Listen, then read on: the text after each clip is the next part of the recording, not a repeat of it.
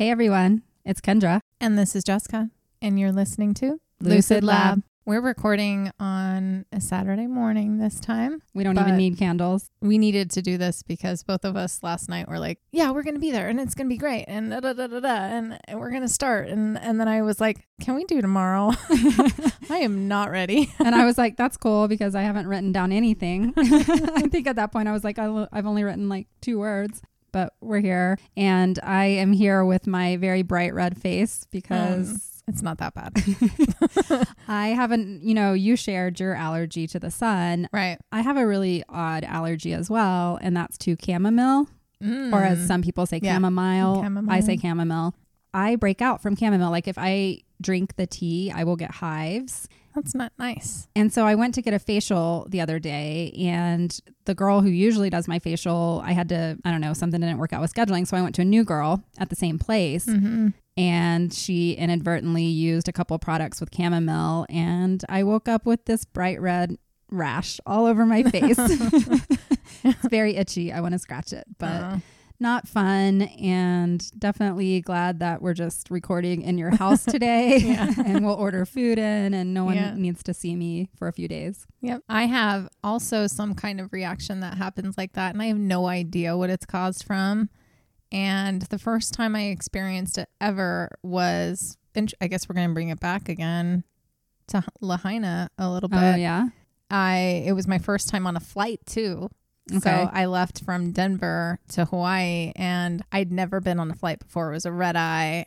I don't know if I touched something or what happened, but it was my first experience. And so for the first 3 days in Lahaina, I had a blown up face. It was red. I had a rash. Like I looked like shit. On your honeymoon? On my honeymoon. It was horrible. And then we went snorkeling, and the waves were decent, let's say. And we were holding hands, and we were doing the whole thing, and just a wave came in underneath, and it took us like really close to like this cliff edge. And so we were trying to get away from it, and one just grabbed me and pulled me away from him. And I got like stuck in this swirl, and I didn't know what was up, what was down.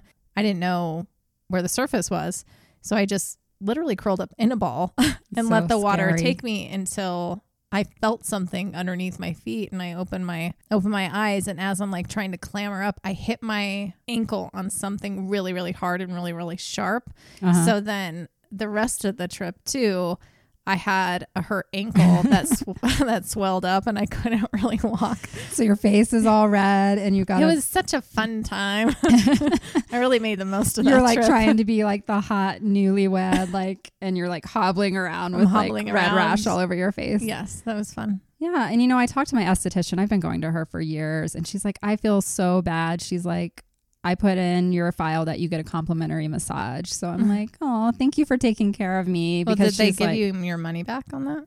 No, they just gave me the massage. Okay. But it is in my, it's clearly in my record that I'm allergic to chamomile. But I think the girl, she was using some kind of cleanser, and it was like one of those last, you want to come out of a facial with a nice, beautiful, glowing skin. That's the whole point. not red rash, but at least I don't have to go anywhere. I don't have to go to the office. Hopefully I don't have to be on any video calls on Monday. Always takes a few days to get rid of that kind of stuff. I can use a filter. So I wanted to talk about our last episode, which was our first cult episode, which was a lot of fun.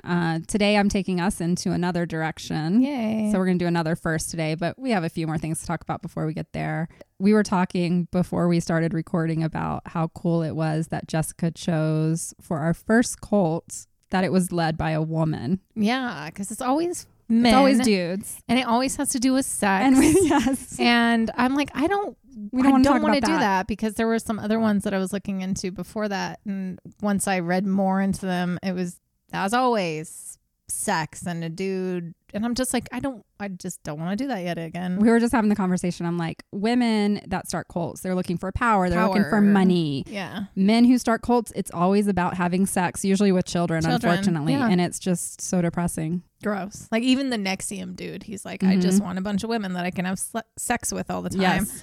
And he was gross. They're always They're always the grossest person. Dudes. I'm like, why? Because they can't get laid. So they're like, if I start a cult, people will have to like sleep with me. They'll fall in love with my mind, and then they won't be able to deny me. Anyways, we also had another exciting, or what we thought was going to be exciting, on our TikTok this week. Oh, yeah. So Jessica and I grew up in the 90s, and I watched My So-Called Life and fell in love with Jared Leto. You know, he's a good looking dude. Or Jordan Catalano on the show. He doesn't age.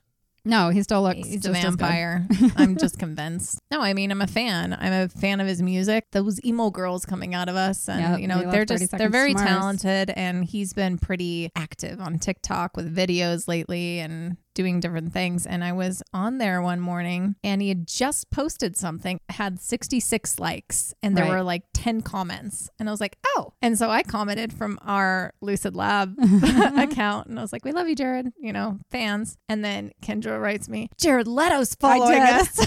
I logged in and, well, first of all, he liked our comment. Yeah. And that was actually from Jared Leto. He liked Jared our comment. Leto. And then right under it said, Jared Leto is now following you. And I was like, Jessica, Jared is following us. And then immediately my brain's like, no, he's not. And I went and checked the account that was following us, and it was just one of those knockoff fake accounts. But Jared Leto's account, I can't say it was actually Jared Leto, probably his PR team liked our comment. Right. There you go. And then this morning when I logged into TikTok, we had another follower that said Jared Leto, number 67 or something. Everybody's Jared Leto now. We're going to have like 20 Jared Letos following us. Well, and then this morning, before we started recording, I was just looking at the news and we saw that Bob Barker actually did pass away at 99 years old. Yeah. We had that conversation, I don't know, many episodes ago. Yeah, in the very beginning. Yeah, and when we were talking about the glitch. And now it said he did. So we're going to record this because if I hear he's alive again in a year or two. When she started telling me this, she was telling me the circumstances and the age and like all this stuff. And I'm like, that's literally what they said last time. Kendra, what's happening? Like, you're rereading the same crap. So if anything happens and Bob Barker did not die, then we will come back. We have it recorded in 3 different ways. Okay. But if he did die, very sad to hear that, because he just seemed like a good guy that never did anything. Yeah, you never heard anything bad about him. He seemed like a pretty good, solid guy. Yeah. And then just sticking on I guess we're on a train of news and TikTok or something. I saw this video the other day. It just made me laugh because part of one of my jobs involves construction in one way or another. Right. And there was this lady, and she's pretty funny. She posted this video. And she's like, I've never pronounced an L so hard in my life. She went into like a Home Depot. Yeah. And she was looking for caulk. And she's like, can I have some caulk? Don't want it to come across as something else. I know. It's so funny. And I was reading the comments and the girls were like, that's why I ask for tubes of sealant. Or something like that. Or they act dumb and just describe what they're looking for so that they'll take it. Yeah. So that was pretty cute. That was really cute. We send each other a lot of videos through TikTok. And sometimes they're like related to the podcast. Other times they're like dog videos for cats. I just love all the animal videos. Yeah. They just make me happy. And then I get sucked into the other ones that tell me about all the horrible things going on, you know, like what we talked about a couple of weeks ago with Maui. And it's such a mess. And I just feel like every day we're living through some like fucked up, unprecedented event. It just and that like we're just totally headed towards the end time. So I'm just trying to focus on the positive things and talk about murders and which is what we're talking about today. That's what we're here for.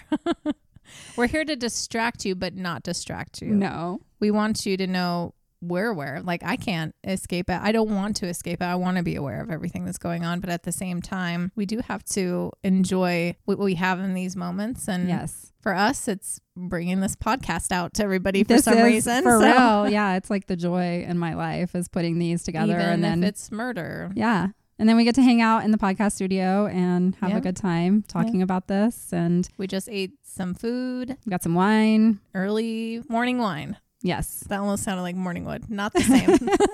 Very different.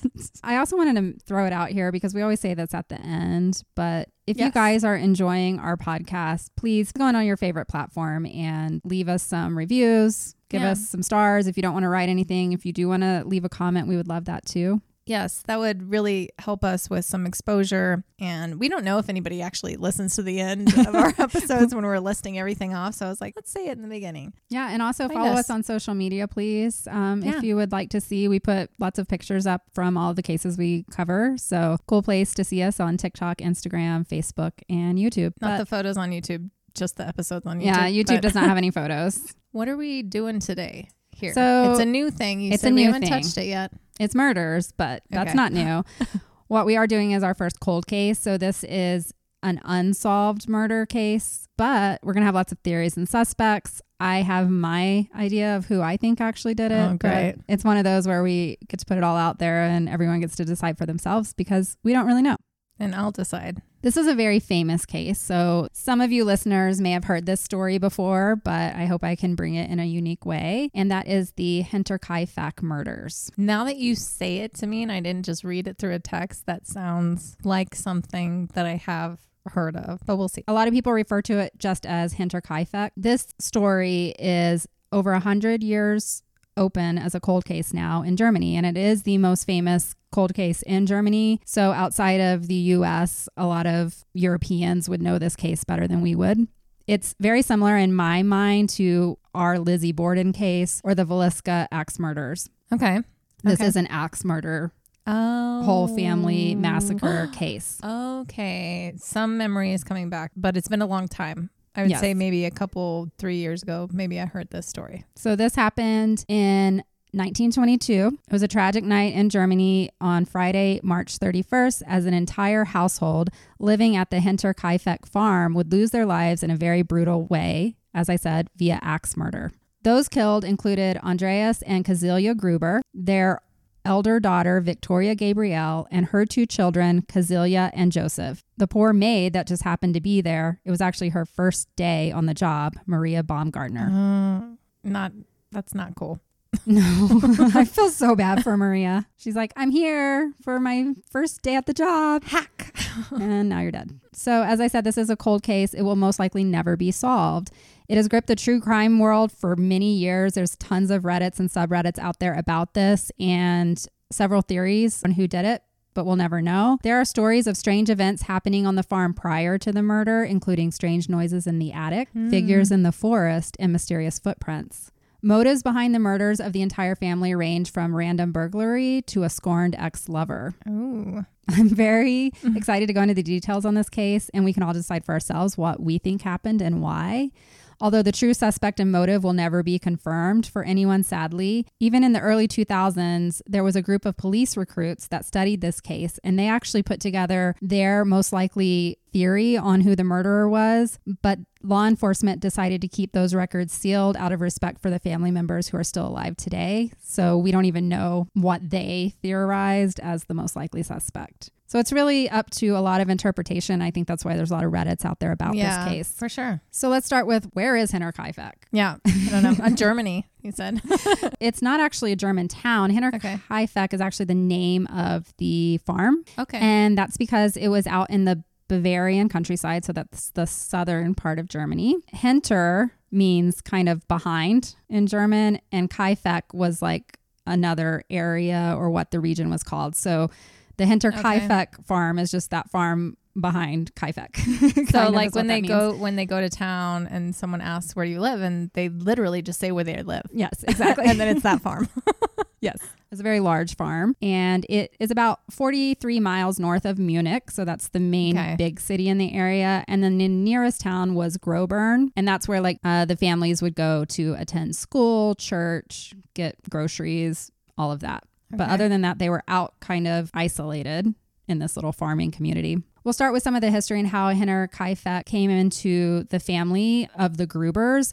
It actually started out on Casilia's side. She was the wife, Casilia Gruber. Okay. So in 1877, she was actually married to a man named Joseph Assam, and it was his property. But in Germany, the way that property, I guess, passed is that when you get married, you sign a contract, and that would make your wife now the co-owner of the farm. So, well, I think this is pretty cool. Okay. So Casilia, her last name was Sanhuter, before she got married to Joseph. She married him and she became co-owner of Hinterkaifeck. Nice. Well, I mean, and other people might argue, oh, why does she automatically get it? I'm like, he wouldn't have asked her to marry him If he didn't trust her. if he didn't trust her and want her to have that half. I mean, what's the point? I know. He already owned the farm. And she's going to do a lot of work. Rule. So she's going to do a lot of work because if you're marrying into a farm life, come on. Yeah. The women are doing a lot. Maybe that's why I married her. Maybe. She was a stout. He's like, I need a worker and I also need someone to bed with. Let's have children. They actually had 3 children. They had 2 sons and a daughter. Martin was their oldest, and then they had a little girl named Kazilia, and then Andreas, who was their youngest. And it's going to get confusing because there's another Kazilia here in a minute. Kazilia. They had a rough marriage in the fact that they suffered the loss of their child. Andreas, their youngest, passed away just 3 months after he was born. So that was hard. And then 2 years later, Kazilia's husband, Joseph, would pass away from pneumonia. So that would leave her with 2 children. 2. So she had Martin and Kazilia, and she was taking care of a farm all alone, which is hard. Yeah, that's a lot. She's a widow, and just 7 months after Joseph's death, she signed another marriage contract. And I don't know how marriage contracts works because they make this sound very legal what I'm reading.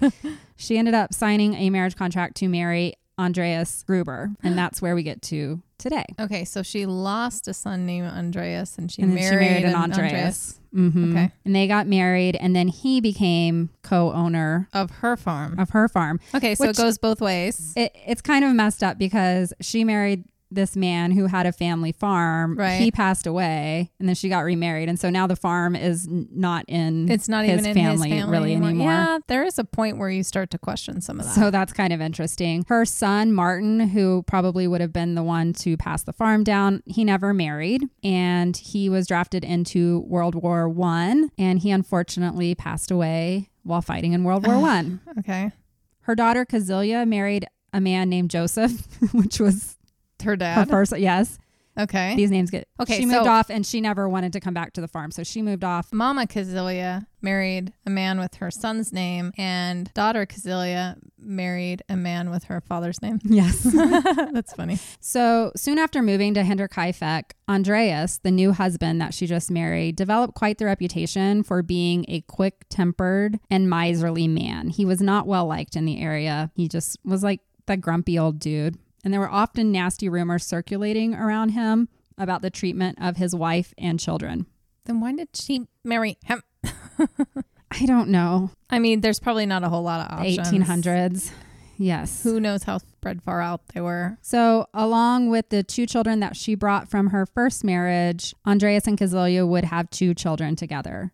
Victoria was born just 2 years after they got married, and Sophie was born 2 years later in 1889. Sadly, Kazilia would lose yet another daughter as little Sophie passed away 3 months before her 2nd birthday. Oh my gosh. So there is a lot of speculation because it was known that Andreas was quick-tempered, that he was abusive to the children. So some speculate that the little girl who died before her 2nd birthday, it could have been due to abuse. Oh, no. I don't want to believe that, but there were several records of that out there. Let's jump to 1903. From the backstory I just went through, currently living at Hinterkaifeck are Andreas and Kazilia Gruber, Martin, and then Victoria. And then they probably had a maid there. Okay. So what happened in 1903? Here we look at a statement made by a man who would actually be viewed as a suspect. His name is Lorenz Schlittenbauer. Lorenz Schlittenbauer. Schlittenbauer.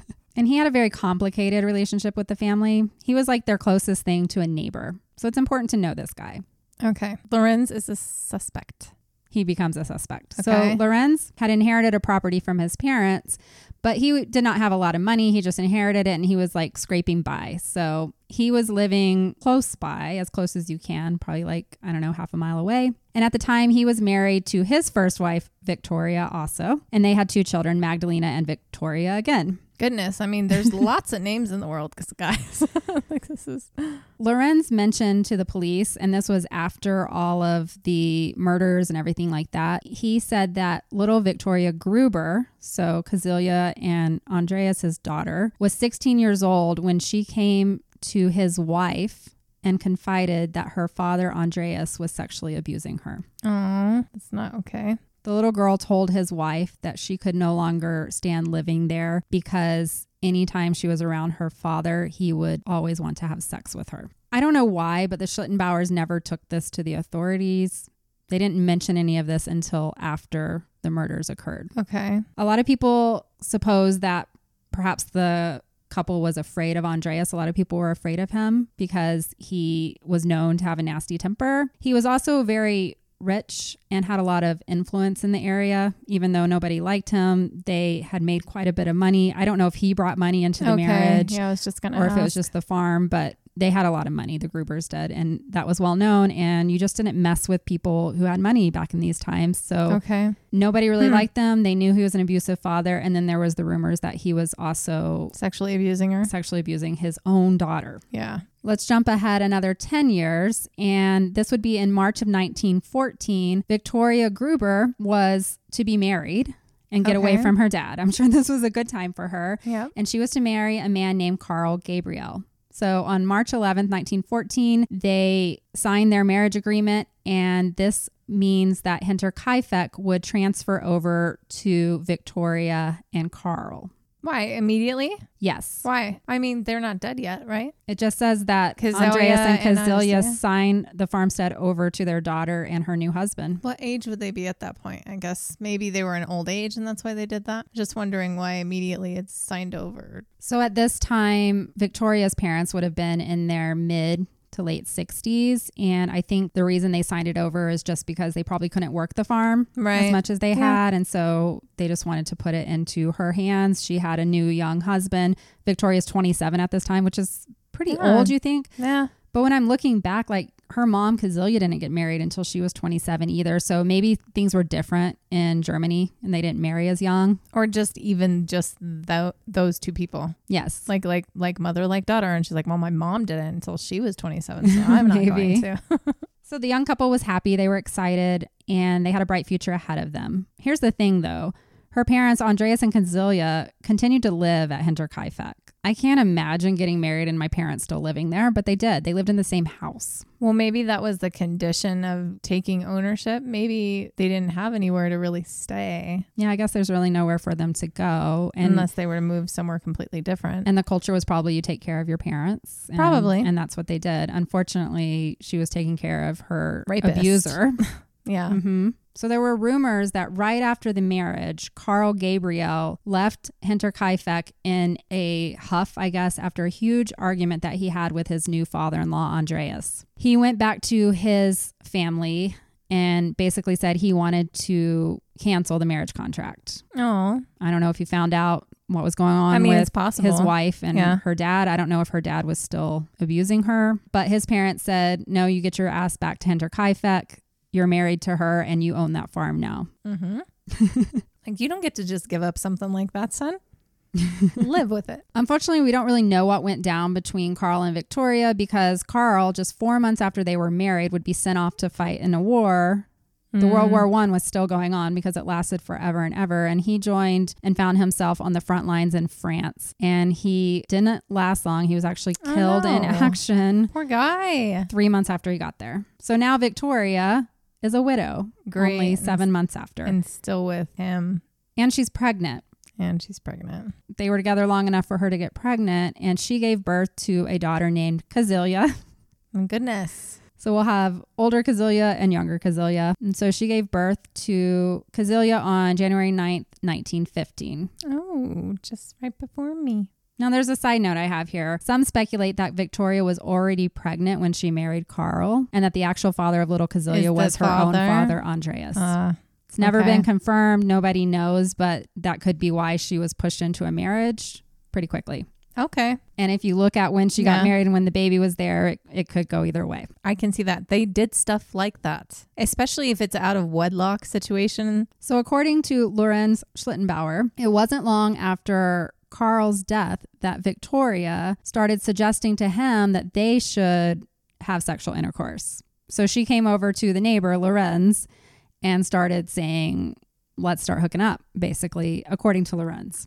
Okay. He said at the time he refused because he was married and he was faithful to his wife. We can decide later if we believe Lorenz or not. All right. So we're going to fast forward one more year. An anonymous source tips off authorities that there is incestuous things going on at Hinterkaifeck. Some state that it was a maid that was the source saying that this was going on. Others speculate it was actually Lorenz that reported it. Okay. However, after making inquiries and interviewing both Andreas and Victoria, the police did decide that it was legit, and they brought charges of incest against both of them. Oh, the girl too. I think this is pretty fucked up. Because she was older? Yeah, at this time she's 27, 28. I mean, but they were saying she was still doing it. Yes. Oh. So they were found guilty for having an incestuous relationship. Sorry, I forgot the whole 27-year-old part of it. But I mean, this started when she was 16. She told Lorenz's but that's wife. Grooming and crap, so... I just think that Andreas is a piece of shit. And yeah, anyone who's of course. Of course. But it's this victim mentality. She never lived anywhere but Hinterkaifeck. Right. She obviously went to the neighbor's wife trying to get help. They didn't help her. They just were like, no, your dad's too rich and influential. We're not going to help you. She's in a small town. There's like nowhere else really to go. She's afraid of her father. And then she finally thinks she's getting relief because he married her to another man. And then that man died. And I don't know. I won't try to psychoanalyze it all. So they were both found guilty. Andreas was sentenced to 1 year in prison. Victoria was only sentenced to 1 month. Okay. At least it wasn't a horrible sentence. They weren't hung. They weren't hung. Typically, incest brings up to 3 years in prison in the Germanic law, so they both got off kind of light, I guess. The judge did recognize that Victoria had probably been coerced into the relationship, and I say that with air quotes. Yeah. And they also took into account that there were rumors circulating around her father abusing her when she was much younger. Gotcha. She also had a young daughter at home, so they gave her less of her time so she could go back and take care of her daughter. So the daughter was now, she's born now. How old is she at this point? Her daughter's only 5 months old right now. Okay. Kazilia, so she needed her mama. Well, yeah, she did. She's probably still nursing and everything. Yeah. They didn't have baby formula back then, did they? No, probably not. Now, this 1 year that Andreas was locked up in prison was probably Victoria's favorite year of her life. Oh, she was free of him and his nightly visits. Yes. And I don't know. It never says anything about her mom, Kazilia, if she was aware of what was going on. I'm pretty sure she probably was. Maybe she was in denial. I don't know. I mean, obviously she's aware. They went to jail. I don't know if she was aware how long it had been gone, how long this had been going on. Oh, wow. I was asleep last night and I woke up and I realized you guys were gone. Did you go camping? After a year, Andreas comes back and he's like, hey. Oh, he was gone a year too. Yeah, he was gone a year.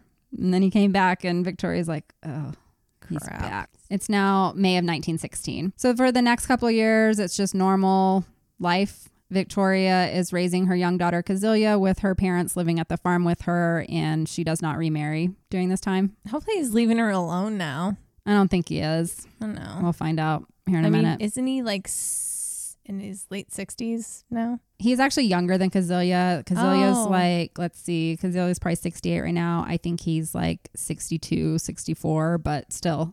Okay. Nothing much happens. And then in July of 1918, Lorenz Schlittenbauer's wife, Victoria, passes away. Oh, and he's like, yay, I'm free. So now Lorenz is free. I want Victoria. So according to Lorenz, because he's the only one that's around to tell the story, he said that he's working in the hay barn when he is approached by Victoria. He says that Victoria suggested he should marry her now and then proceeded to impose herself upon him. Oh, she's like, get me out of this house. That's what I think. Marry me. I'll move to your house. I have a daughter. This is my favorite thing. According to him, according to Lorenz, he had no choice but to have sexual intercourse with her. Of course not. He couldn't help it. Like, she needed it. Do with that whatever you think, like, whatever. I don't believe that. But that was his statement. I just had to have sex with her. She was there. But yeah, I want to say what you're talking about. Like, this is a girl who's been abused since God knows when. We don't know when the abuse started from her dad. And like everything that she knows is that she gets attention from men by having sex with them. I mean, yes. And that exists for women. It does, unfortunately. If you've been traumatized and abused, that's the only attention you've ever gotten in life is just men wanting your body, looking at you as an object. Then that's what you do. But she obviously was comfortable enough to go to him and say, I would rather you marry me than him. So that's exactly. Can I get away? This was a cry for help. Yeah. She was like, oh, your wife is not here anymore. You're a single man. Marry me and get me out of this house. Right. That's how I see it. Or at least that's what Lorenz said. Once again, you might call that into question later. Her father. Yeah, right. Can we remember this is her father? It's not just some gross old dude. This is her dad. Ew, gross. Lorenz admitted that he did sleep with Victoria around 5 times and that Victoria was convincing him that he should speak to her father about getting married. Now, what she didn't tell him at the time is that she was also pregnant, but she didn't want to tell him that. She wanted him to marry her quickly, and then she would tell him that she was pregnant. Is it her dad's again? So Lorenz seemed happy enough to marry Victoria. Actually, in his own words, he said, "No, don't get overtaken with the romance." Okay. He said, "I would need a wife again for my property because work on the farm is tough and without another person. I also had children that I needed help to raise." Oh no, he still had children? Yeah, from his other wife that passed away. So he wasn't an old dude. I guess Lorenz was probably in his 40s. Okay. That would be my guess. I don't have his exact age, but when I look up pictures, I think she was probably 28, 29, and he was probably 40, 42. Okay.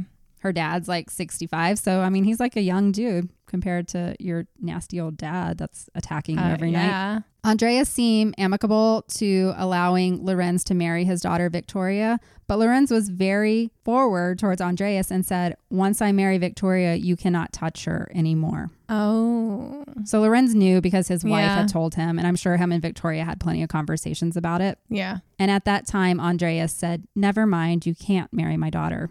So Lorenz then meets with Victoria and says, "The wedding's off. Your dad won't let me marry you." And she's like, "You have to marry me. I'm pregnant and you're the father." Now, Lorenz is, of course, questioning, is he really the father? How do you know so soon? We only had sex 5 times. And he points out to Victoria, he's like, "I know you're still sleeping with your father and the child could be your father's." Yeah. And then Victoria says, "Please marry me. The best thing that could happen is for me to be married and you become the legitimate father of our child," or a child. She doesn't really, I don't think she really knows.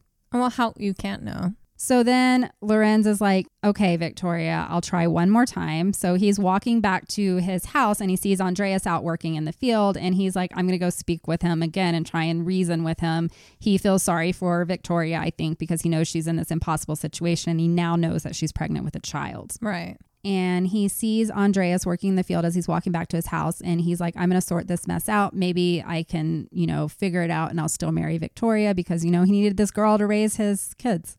Yeah, he also needed help as well. So he doesn't approach it in the right way because he, of course, brings up to Andreas that he knows Victoria's pregnant. And he's like, "This baby could be yours too, right? I know what's going on in the bedroom with you and your daughter." And then Lorenz threatens to report Andreas for incest again and send him back to prison. And Andreas is like, "Fuck off, dude." And he starts chasing him. It says he chases him off the land with a scythe, which is what the Grim Reaper carries. Oh, okay. So he's like, "Get out of here." And starts chasing him with this big thing. Crazy times in Germany now. So after this, Lorenz decides that he'll go try and rationalize with the mother, Kazilia. I mean, at this point, I've heard nothing about her. I'm just imagining her sitting in a rocking chair, having dementia, having no part of anything this entire time. She kind of seems that way. I mean, that's what you haven't said anything about her. There's not much written about Kazilia, actually. I'm just she's just sitting there.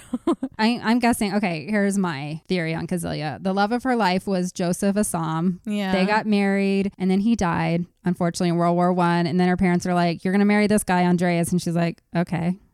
And so she married him. But I don't know that. It sounds like they never had much of a romantic relationship. I mean, and then he starts screwing his own daughter. I would never want to. I mean, first of all, I would probably quietly kill my husband if he was abusing my daughter, for real. Yeah. I would find a way. And even if I went to prison, I would know that I did the right thing. I would never, ever let that happen in my house if I knew about it. Yep. She's just like, "Oh, well, men are men." If he was truly abusive too, I don't know. She's afraid of him too. She may be afraid, or maybe she's not in her right mind. She's already disassociated in some way. We have no information. We have no on idea. her. And there's nothing out there, from their personal writings. Everything that we know is going to be hearsay from the neighbors and Lorenz and anyone else who interacted with the family. I guess I was just saying at this point, I'm not picturing her as this woman that was okay with it. No, I can't. But imagine. I also have no information. They were both abused by Andreas. Everyone in the household was abused by him in some way. maybe she's also thinking in her mind too, if I don't get out now, he's going to go start with my daughter. I would think that. She wants out. She's desperate. Yeah. In these times in Germany, from what I understand, you can't just go find your own man. It has to be approved and a marriage contract has to be signed by your father. And can you imagine trying to find a husband when your father's your abuser? He's not going to just let everybody in. Okay. He wouldn't let her marry Lorenz when she wanted to. Yeah. Okay. So Lorenz was trying to convince him to marry him and Victoria because he was basically blackmailing him. Like, I know this baby's probably not mine. It's probably yours, but let me marry Victoria. I'll take it on. And then Andreas was like, how dare you accuse me of that? And chased him off with the scythe. Okay. So then Lorenz was like, I'm going to approach it from the other side. I'm going to go talk to Kazilia, the mother. And he mentioned to the mother that he wasn't for sure of the paternity of Victoria's child. He's like, I don't even know if this child is mine. Kazilia's like, how dare you insinuate that that's not your child? You're the only one that Victoria is sleeping with. And you know what? Now that you brought it up and you know this, if you're not getting married, you're going to pay for this child support or whatever they called it back then. He's like, okay, well then I'll just report him again. Basically. And Victoria was, of course, on the sidelines with Lorenz, like, please, like, I won't make you pay anything. Just marry me. Like, she's trying to get this, but like Andreas is never going to let that happen. And of course, if you look at it this way too, if Lorenz married Victoria, he would become co-owner of Hinterkaifeck, which I think is probably, I mean, also he wants the girl to come take care of his kids and help him tend his farm. When we look at like the money situation, the Grubers who own Hinterkaifeck, as I said, were very rich and influential. Lorenz was not. Lorenz was barely scraping by. He didn't come from family money. And so this really rubbed him the wrong way when he was told he was now going to be paying child support to Victoria for a child that he didn't believe was his. Because she said, please marry me. And then the dad wouldn't let him. So I'm bringing all of this up because this will tie in later. I mean, all of this crazy drama going on between the neighbors. I don't know how it all works in the court systems back in the early 1900s. I have no idea. But they said that they were going to take him to court and he was going to pay. And Lorenz was like, I know that there's a potential that I'm not the father and that the father could also well be the grandfather. I mean, at least he has some proof to that. They both went to jail for incest. It's not like it's coming out of anywhere, you know? So Lorenz did go to the authorities in September of 1919 to report incest again between Victoria and her father, Andreas. However, just a few days later, Victoria would give birth to Joseph Gruber. And so the charges were kind of dropped at that point because they can't try this woman who's in the hospital having a baby. Joseph is her baby. They can't choose any other names? It's all Joseph's, Victoria's, and Kazilia's in this story. That's it. And a couple Andreas's in there. Okay. That's why it's fun to read this while drinking wine. So Victoria had her baby Joseph on September 7th, and actually the charges were continuing, and then they arrested Andreas on September 13th. So that was just 6 days after Joseph was born, and they were continuing the investigation. But then for whatever reason, Lorenz withdrew his report and all charges were dropped, and Andreas returned to Hinterkaifeck and he was named as the official guardian of baby Joseph Gruber. At least it's a boy. It is a boy. Okay. So at least they can't. Yes. So basically Victoria and Lorenz made their own side deal, and she said, you know what, I'll bring you the money. My parents will never know. And then you can pay them the money that they're saying you owe for the paternity of my child. And this will all just go away. So she went and got 2,000 marks, gave them to Lorenz, and then he took that back and paid it to Andreas. Oh, okay. So it looked like he fulfilled his obligation. Her hope was that all of that would make everything better, and then she could marry Lorenz because she really still wanted to marry him. Okay. And then Lorenz was listed on the birth certificate as the actual father. So everything seemed better. Lorenz wasn't really involved in raising the child, and they weren't getting married. I think even at this point, Lorenz went off and started dating someone else. No. Poor Victoria was stuck there. He really shouldn't stay. It's super toxic. Lorenz did end up marrying another woman because he needed that woman to take care of those kids in the farm. So in 1921, he married a woman named Anna. And Anna already had a son named Joseph, of course, because it couldn't be any other name. I was going to say, we have a new name, Anna. Yes, we have Anna, but she had a Joseph. So there we are. Anna and Lorenz would go on to have 5 children together. What? How many children did he have from his first wife? I think 2 or 3. So now he has 8. And then Anna 7, came 8. into the marriage with 1 son, and then they had 5 together. Like, just stop. It's what you do on the farm. You have more kids to take care of the farm. Everyone now for having too many kids. No, it's these people. Yeah, they had way too many kids back then. That's all they did was had babies. So that's where I'm going to stop with Lorenz and Victoria. So their love story ends there. Unfortunately, he felt like he didn't get what he wanted, which was to marry Victoria and have the farm, the co-farm. Yeah. The co-ownership of the farm. And he was a little butthurt about the fact that they said that Joseph, little baby Joseph, was his and that he should pay child support. Victoria, of course, tried to figure it out by taking the money from her dad, giving it to Lorenz to then pay back to her father. So everything seems good for now. Lorenz has gone on, married another woman. Life's fine. 5 children obviously moved on. They're busy. So now I want to talk about the maid. Her name was Crescence Rieger. So this is not the maid that we talked about that was murdered, but this is the maid that was working for the Grubers for many years right before the murder happened. And she has some interesting insight because she lived with the Grubers for 2 years. Okay. So she was employed by Victoria because Victoria now had 2 children and she needed the help because she was also, taking care of the farm. Crescence Rieger would come up as a suspect whenever the murders occurred because she worked there and then she abruptly left the farm and they wanted to know why. There are theories out there, and they're in a lot of other podcasts that I listened to, that she believed the farm was haunted because she heard strange noises and weird happenings going on, that she didn't feel safe there. There was even rumors that Andreas Gruber actually got her pregnant too. I mean, you can't put it past somebody. Right? I don't know. However, none of those seem very true, but there is reason that she did not feel safe living at Hinterkaifeck. And that's what I want to focus on, and not the, as much as I love paranormal and hauntings, I don't think Hinterkaifeck was haunted or cursed like you might hear on other things. But there were some things going on that scared this maid away. Yeah. So who was Crescence Rieger? So she was born in 1897 in a town that I'm not going to try and pronounce. Okay. Crescence met the love of her life, Jacob. He also got called into World War I, and I think this is just a story for everyone back then. Those young men all got sent off to World War I. So did Jacob. He actually got injured. He got shrapnel in his knee, and for that reason, he got discharged. And I think that's probably what saved his life, because everybody else who went to World War I never came back. Yeah. Once he was discharged from the army, Jacob and Crescence continued their relationship.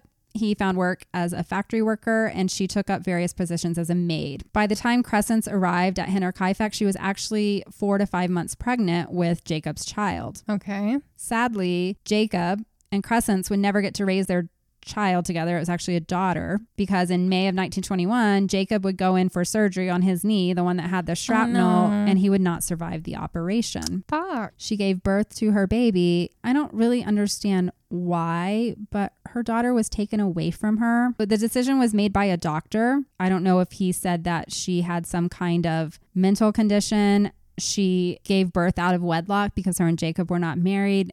But she's okay to help care for children as she's a maid. Yeah.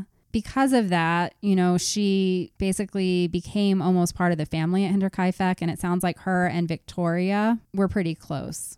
So poor Crescence was dealing with the fact that the love of her life died. She then had his baby, and the baby was taken away from her. And during this time, she was living at Hinterkaifeck, and she was dealing with unwanted attention from a man named Anton Bickler. This would actually be the reason that she would eventually exit her maid job at Hinterkaifeck, not because of hauntings or anything else that you hear out of there. He was just like a helper or something? Who's this dude? Mr. Bickler, she would encounter him only a few days into her employment, and according to her statement, he proposed to her. Right away? He's like, oh, hi. He's like, I must have you. Okay. Can you marry me? Okay, we're living in rural. We're in rural Bavaria. There's not a lot of new girls coming into the area, so maybe that's why he's like, oh, hi, new blood. Let's get married. Crescence told her employers that this guy, Anton, had come up and asked her to marry him, and they immediately said, oh, that's not the kind of guy you want to get involved with.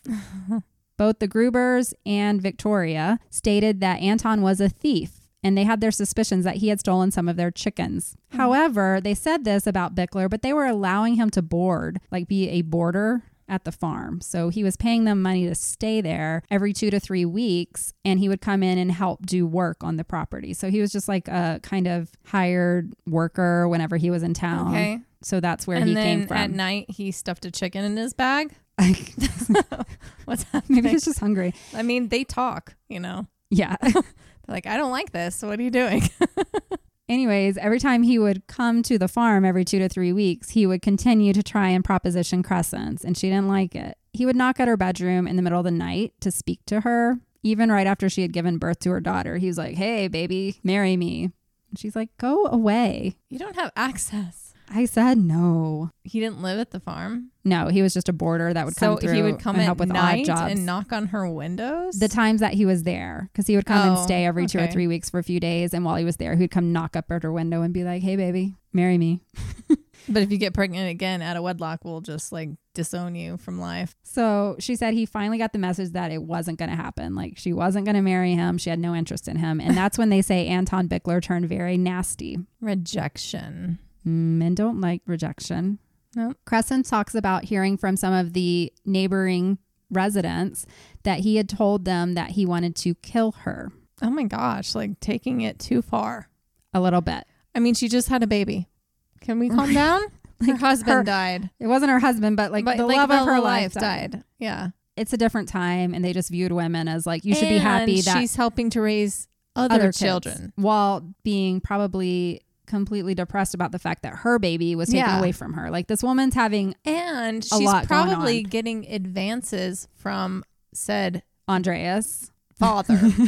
Okay. Probably, honestly. This was a very bleak time for women in Germany, at least in this part. It's like, you were just there and you're supposed to be happy if any man comes through and says he fancies you. You're just supposed to fall at his and don't have a baby out of wedlock because, ooh, shame on you. We just talked about that with the Colt case. Yes. How much they looked down on women and pressured them, and things happened because if you have a baby out of wedlock, you're a dirty girl. Shame on you. And it was an entire nation's concern. Apparently. Never the guy's fault. So it was stated he also wanted to kill the Grubers and Victoria Gabriel because he blamed them, and it was their fault that he did not get the Zenzi, is what he called it, which is a short form of the name Crescent. So Anton didn't get the Zenzi, and he was even bold enough to tell someone that the Kaifecker should all be killed. A statement I'm sure he would regret later because that would make him a really, really good suspect. Yeah. And also an incredibly stupid murderer if it were really him. Anton was not alone in making public just how dead he thought the Grubers and their families should be. There was also his brother Carl and another worker on the farm named George Siegel that said the same thing. So this is 3 other people that basically wished ill will on the Grubers and publicly stated that if they all died, it would be a good thing.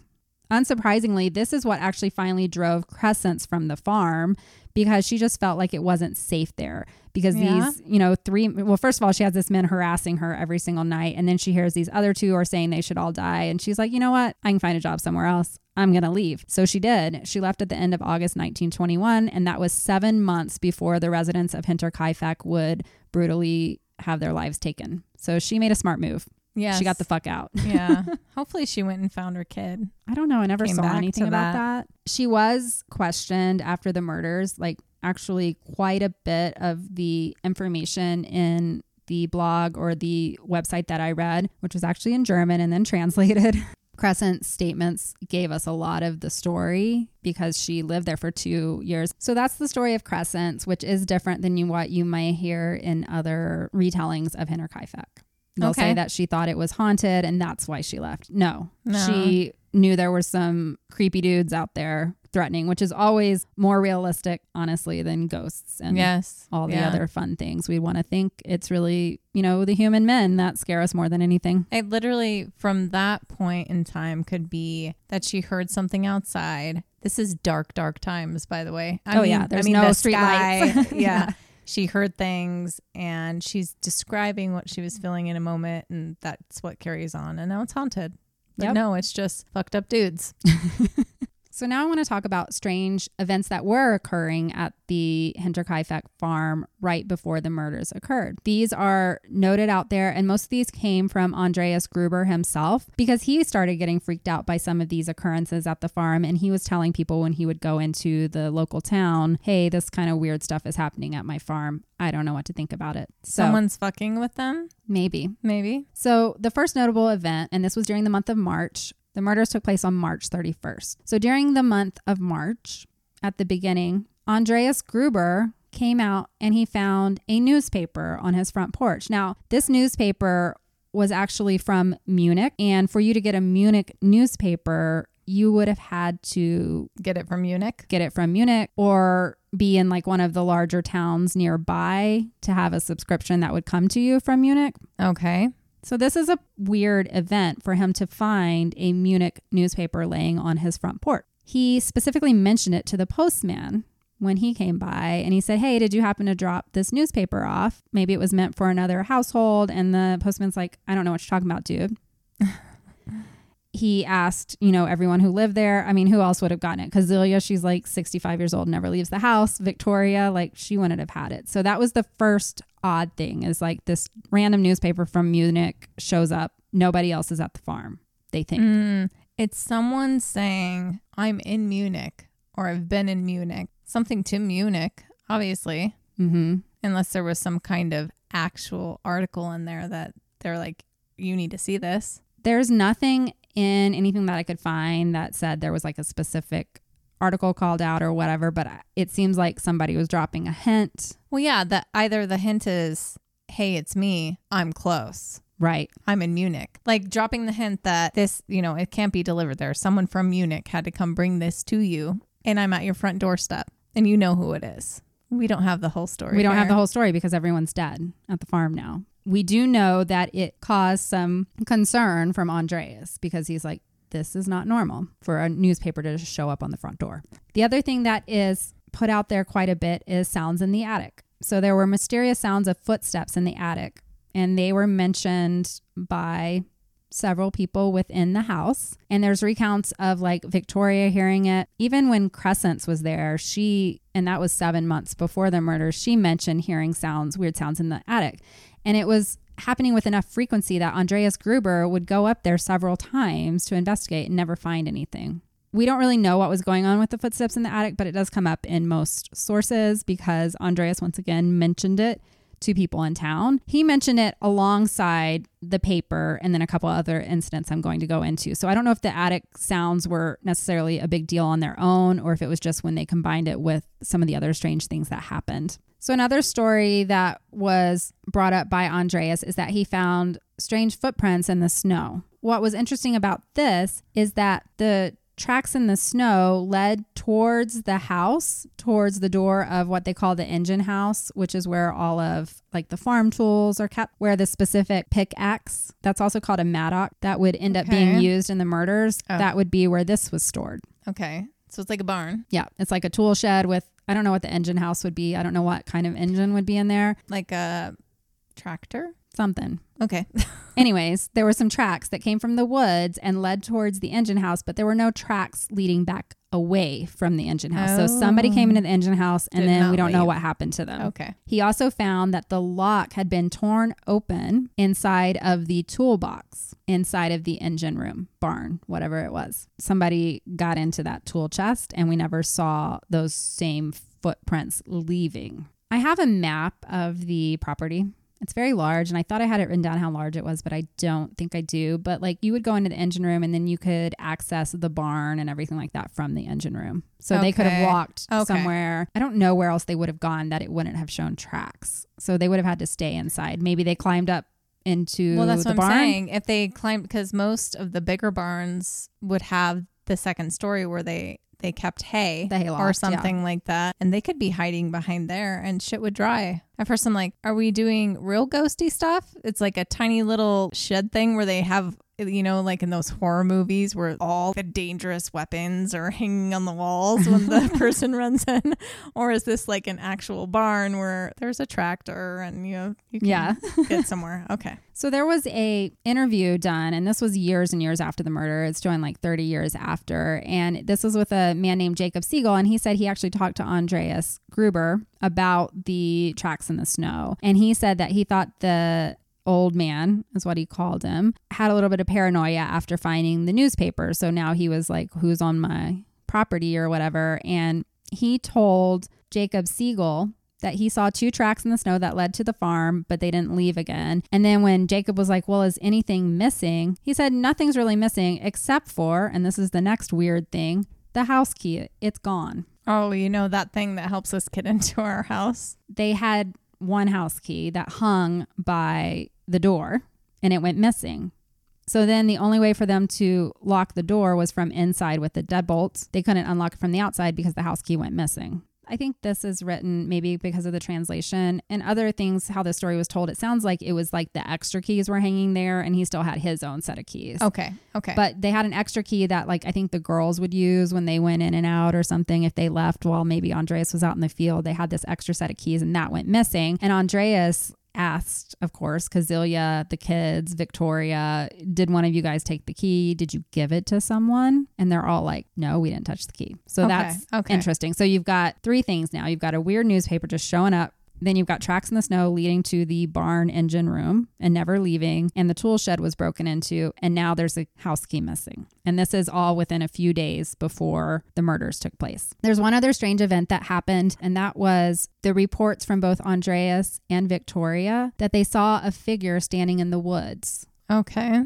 So this came after they saw the footprints in the snow. Nothing more was really said, like what the figure looked like. They alluded to it being a man, but that's all that we know there as well. Big old alien.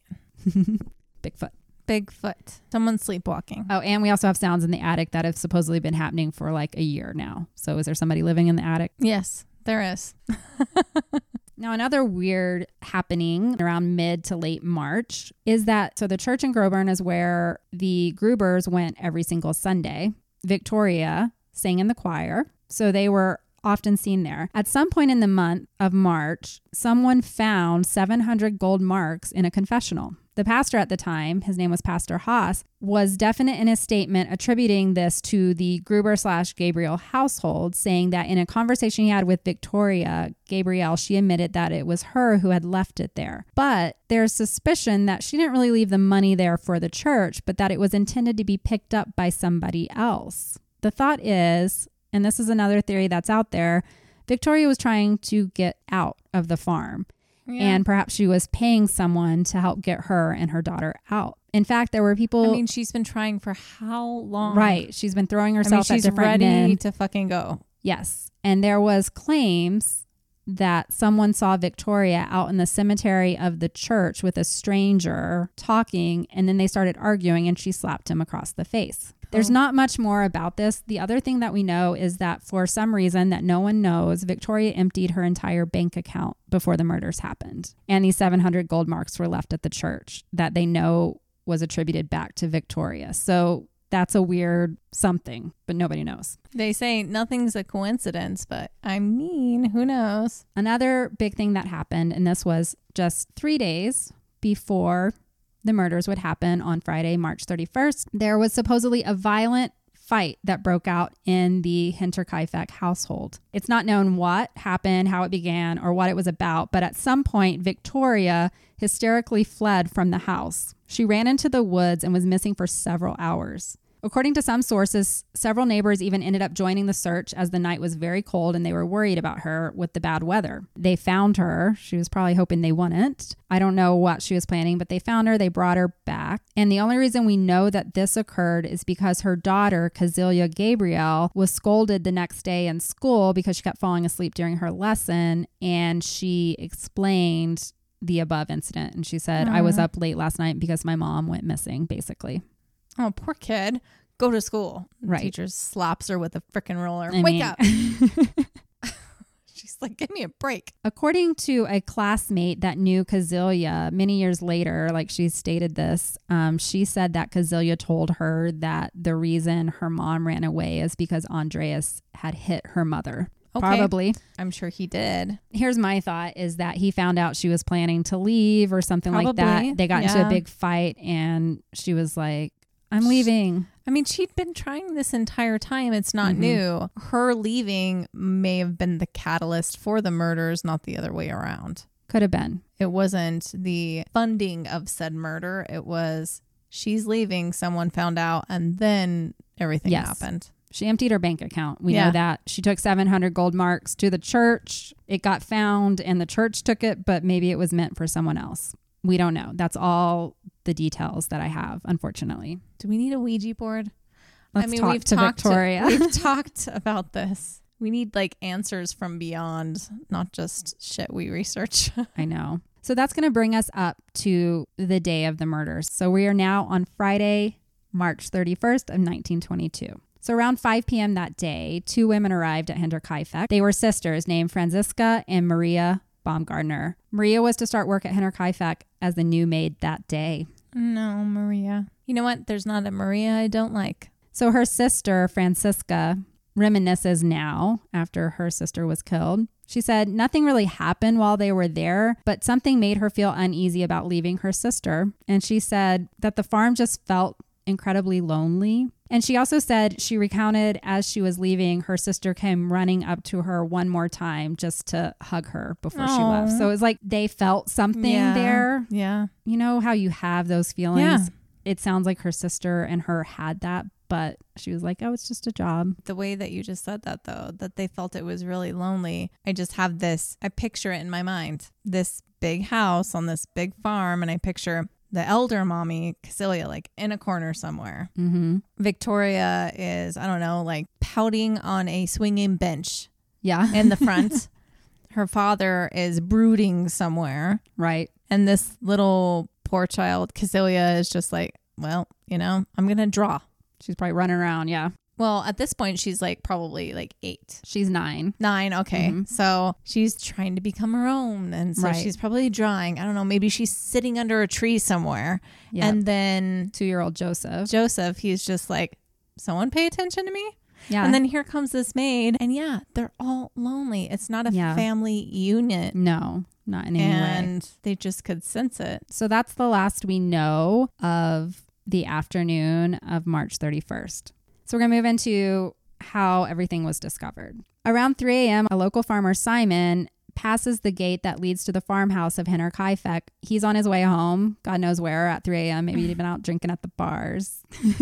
Anyways, his path takes him along the edge of the woods that borders the property of Hinterkaifeck. There he sees 2 figures at the edge of the trees. He said they were unidentifiable, but that he is sure they were both men. And they appear to be talking in hushed voices. As they spot him walking, they stop conversing and turn to hide their faces as he walks past them. It is not until he hears later about the murders at Hinterkaifeck that he thinks any more of that. The next morning, Saturday, April 1st, it's noted that Cecilia Gabriel is not in school. It's quite unusual for the family to not send her. However, the story that she had told to her teacher and the classmates is still fresh in their minds about like the fight that went on and how she was falling asleep. Mm-hmm. And so they were like, you know, perhaps she's just still tired. Maybe the mom ran away again. There's some kind of family problem, drama going on. So they officially recorded her absence, but no attempts were made to contact the family at Hinterkaifeck. And they were going to school on Saturday. That's pretty fucked up. I mean, we don't know how they put it together back then. Maybe if you missed one day because of the snow, then it just went to Saturday. Midday on Saturday, April 1st, 2 men approached the farm. They were the brothers Hans and Edward Shravarsky. They were traveling coffee salesmen, which sounds kind of fun. They knocked on the door several times and they couldn't get any answer. The only sounds they could hear were that of the farm dog and the cattle. From what I understand, Hans and Edward I think they had arranged an appointment, or maybe they were just desperate to try and sell some coffee, but they felt like someone should be there. So then it is said that they checked other doors. So they knocked on the front door, nobody answered. And then they went around to the back and it said they were looking through the windows. They said everything was locked up tight and there was nothing to be seen, except for they noticed that the engine house door, which was the one that we talked about earlier, was open. Upon leaving the farm and before returning to wherever they were staying. Hans and Edward did tell a few of the villagers, including the next door neighbor, Lorenz Schlittenbauer, we'll bring him back, and Jacob Siegel, who lived in the area. They told them, they're like, nobody seems to be home at Hinterkaifeck, which is weird because where did anybody go? If it wasn't Sunday, like for the whole family to be gone is really strange. And this sounds like it's winter. It's March. Yeah, it's still snowing and everything. So it was snowing. They saw footprints, blah, blah, blah. And so, yes, where are they if no one else knows? Nobody's answering. Yeah. And usually, Kazilia's not going to be out doing stuff. Kazilia's probably always in the house. The older Kazilia and even the kids. So she's it's sitting just in odd. front of a fire in a rocking chair with a blanket on. What I want to do right now. Between the hours of 3 p.m. and 5 p.m. that Saturday, 2 hunters stop at the farm in the hopes of buying some food. Why are there so many people all of a sudden going to this house? Apparently, maybe this happened all the time. Hunters. Like this kind of stuff probably happened all the time in this area, but we're just knowing about it now because nobody's answering. But they're so spread out. It makes it seem like they're just like solicitors on the street. This is like in the woods. Well, from what I understand, behind. It's Hinter. It's Hinter. It's Hinter. I'm confused. Well, the coffee salesmen were apparently invited out. I think they had an appointment. And so they were pissed. They're like, oh, we traveled all the way out to Hinterlands here. And for some coffee.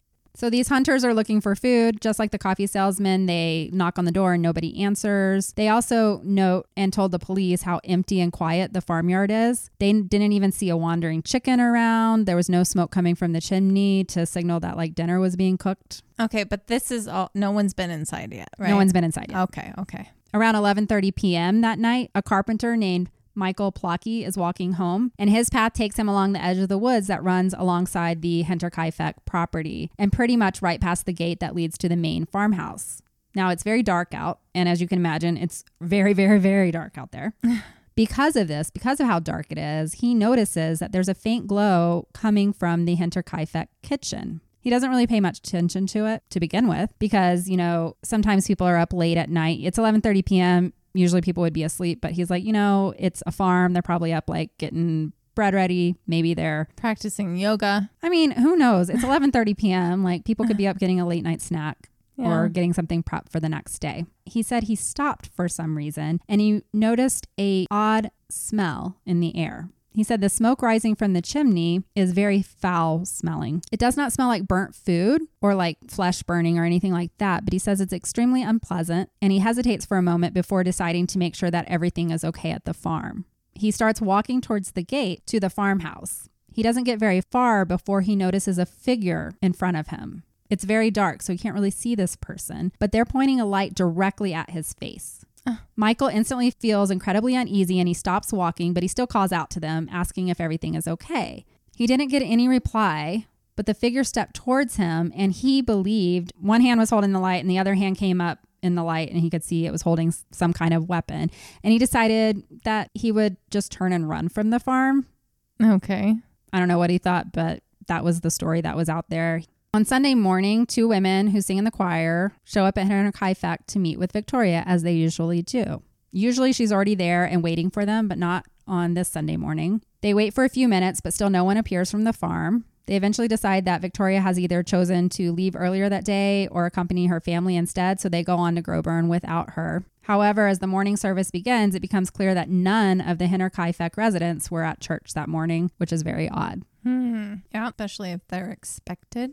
At some point during the afternoon of Sunday, Jacob Siegel's son heads to Hinterkaifeck to purchase some lard. Again, there are no signs of human life and he cannot get anyone to answer the door. Although he does notice that all of the farm animals have been taken care of. They all have food and water and they've been let out into the field for the day. So he decides he'll just come back the next day and doesn't see anyone there, but assumes they're just out doing something like working in the field. Yeah. So now it's Monday morning and once again, Kazilia Gabriel does not show up for school. This does not result in a check-in on the family, but it does cause some talk in Groburn, and people begin to realize that no one has been able to see or speak with a resident of Hinterkaifeck for 3 days in a row now. That Monday, the postman, Joseph Meyer, delivers the local newspaper as usual to Hinterkaifeck. He leaves the paper in the kitchen window just as he always does, but this time he notices that little Joseph's bassinet isn't there as it usually always is, and there's also no sign of Kazilia Gruber, with whom he usually exchanges a few words. yards. Despite this, everything seems perfectly normal in the kitchen. There are signs of food being cooked and eaten, and the kitchen door is also half open. So someone's there. Okay. In the attic. They're from the attic. They're living in the attic. Now we're up to Tuesday, and Cazelia Gabrielle misses yet another day of school. And this time her teacher decides in the afternoon she'll try to find somebody who knows what's going on at Hinterkaifeck or who is willing to go out and check on the little girl and her family to make sure everything's okay. Also on Tuesday around 9 a.m., a man named Albert Hoffner arrives at Hinterkaifeck because he's there to make repairs on a diesel engine. That was in the engine room. I guess that's why it's called the engine room. He rode in there on his bicycle, and he notices that there's no real sign of life at the front of the farmhouse. There's no animals. There's no, people walking around. So he makes his way around to the back of the house to let them know that he's there and ready to start work. He finds the back door is locked and there's no one seen in the kitchen. He decides to wait and settles in under the same tree that he parked his bike at. An hour goes by and nobody shows up, and he realizes he can't wait any longer because he has other jobs. So he just makes himself kind of at home and walks around to the engine house. He finds that it's locked, but he realizes that he can kind of pry his way in. So he does. And he goes in and starts working on the engine. That's just how things are done. I mean, you have a job to do. Yeah. Your first thought is never going to be everyone is murdered inside. No, he just assumes they're out in the field or whatever. And they all went to town. I'm going to be a good kid. I'm going to get started working even though you're not here. I'm here. Yeah. So he's there for 4.5 hours with nobody coming to see him. He completes his work. He later testifies that he made sure to make a lot of noise. He was singing, he was whistling, he was running the engine for long periods of time. He didn't want somebody to think that he broke in, I guess. So he's like, I'm here, I'm doing good things. Mm-hmm. And then he said he reattached the hook and padlock before making his way back to leave. And that's when he noticed that the barn door is wide open. He decides not to enter as he thinks you're not supposed to be in there, but he does peer inside from a few feet away. He notes in a statement that nothing was inside despite the barn door being wide open. He then heads to the front door and discovers that not only is it locked, but the dog is also now tied up on the front porch and barking.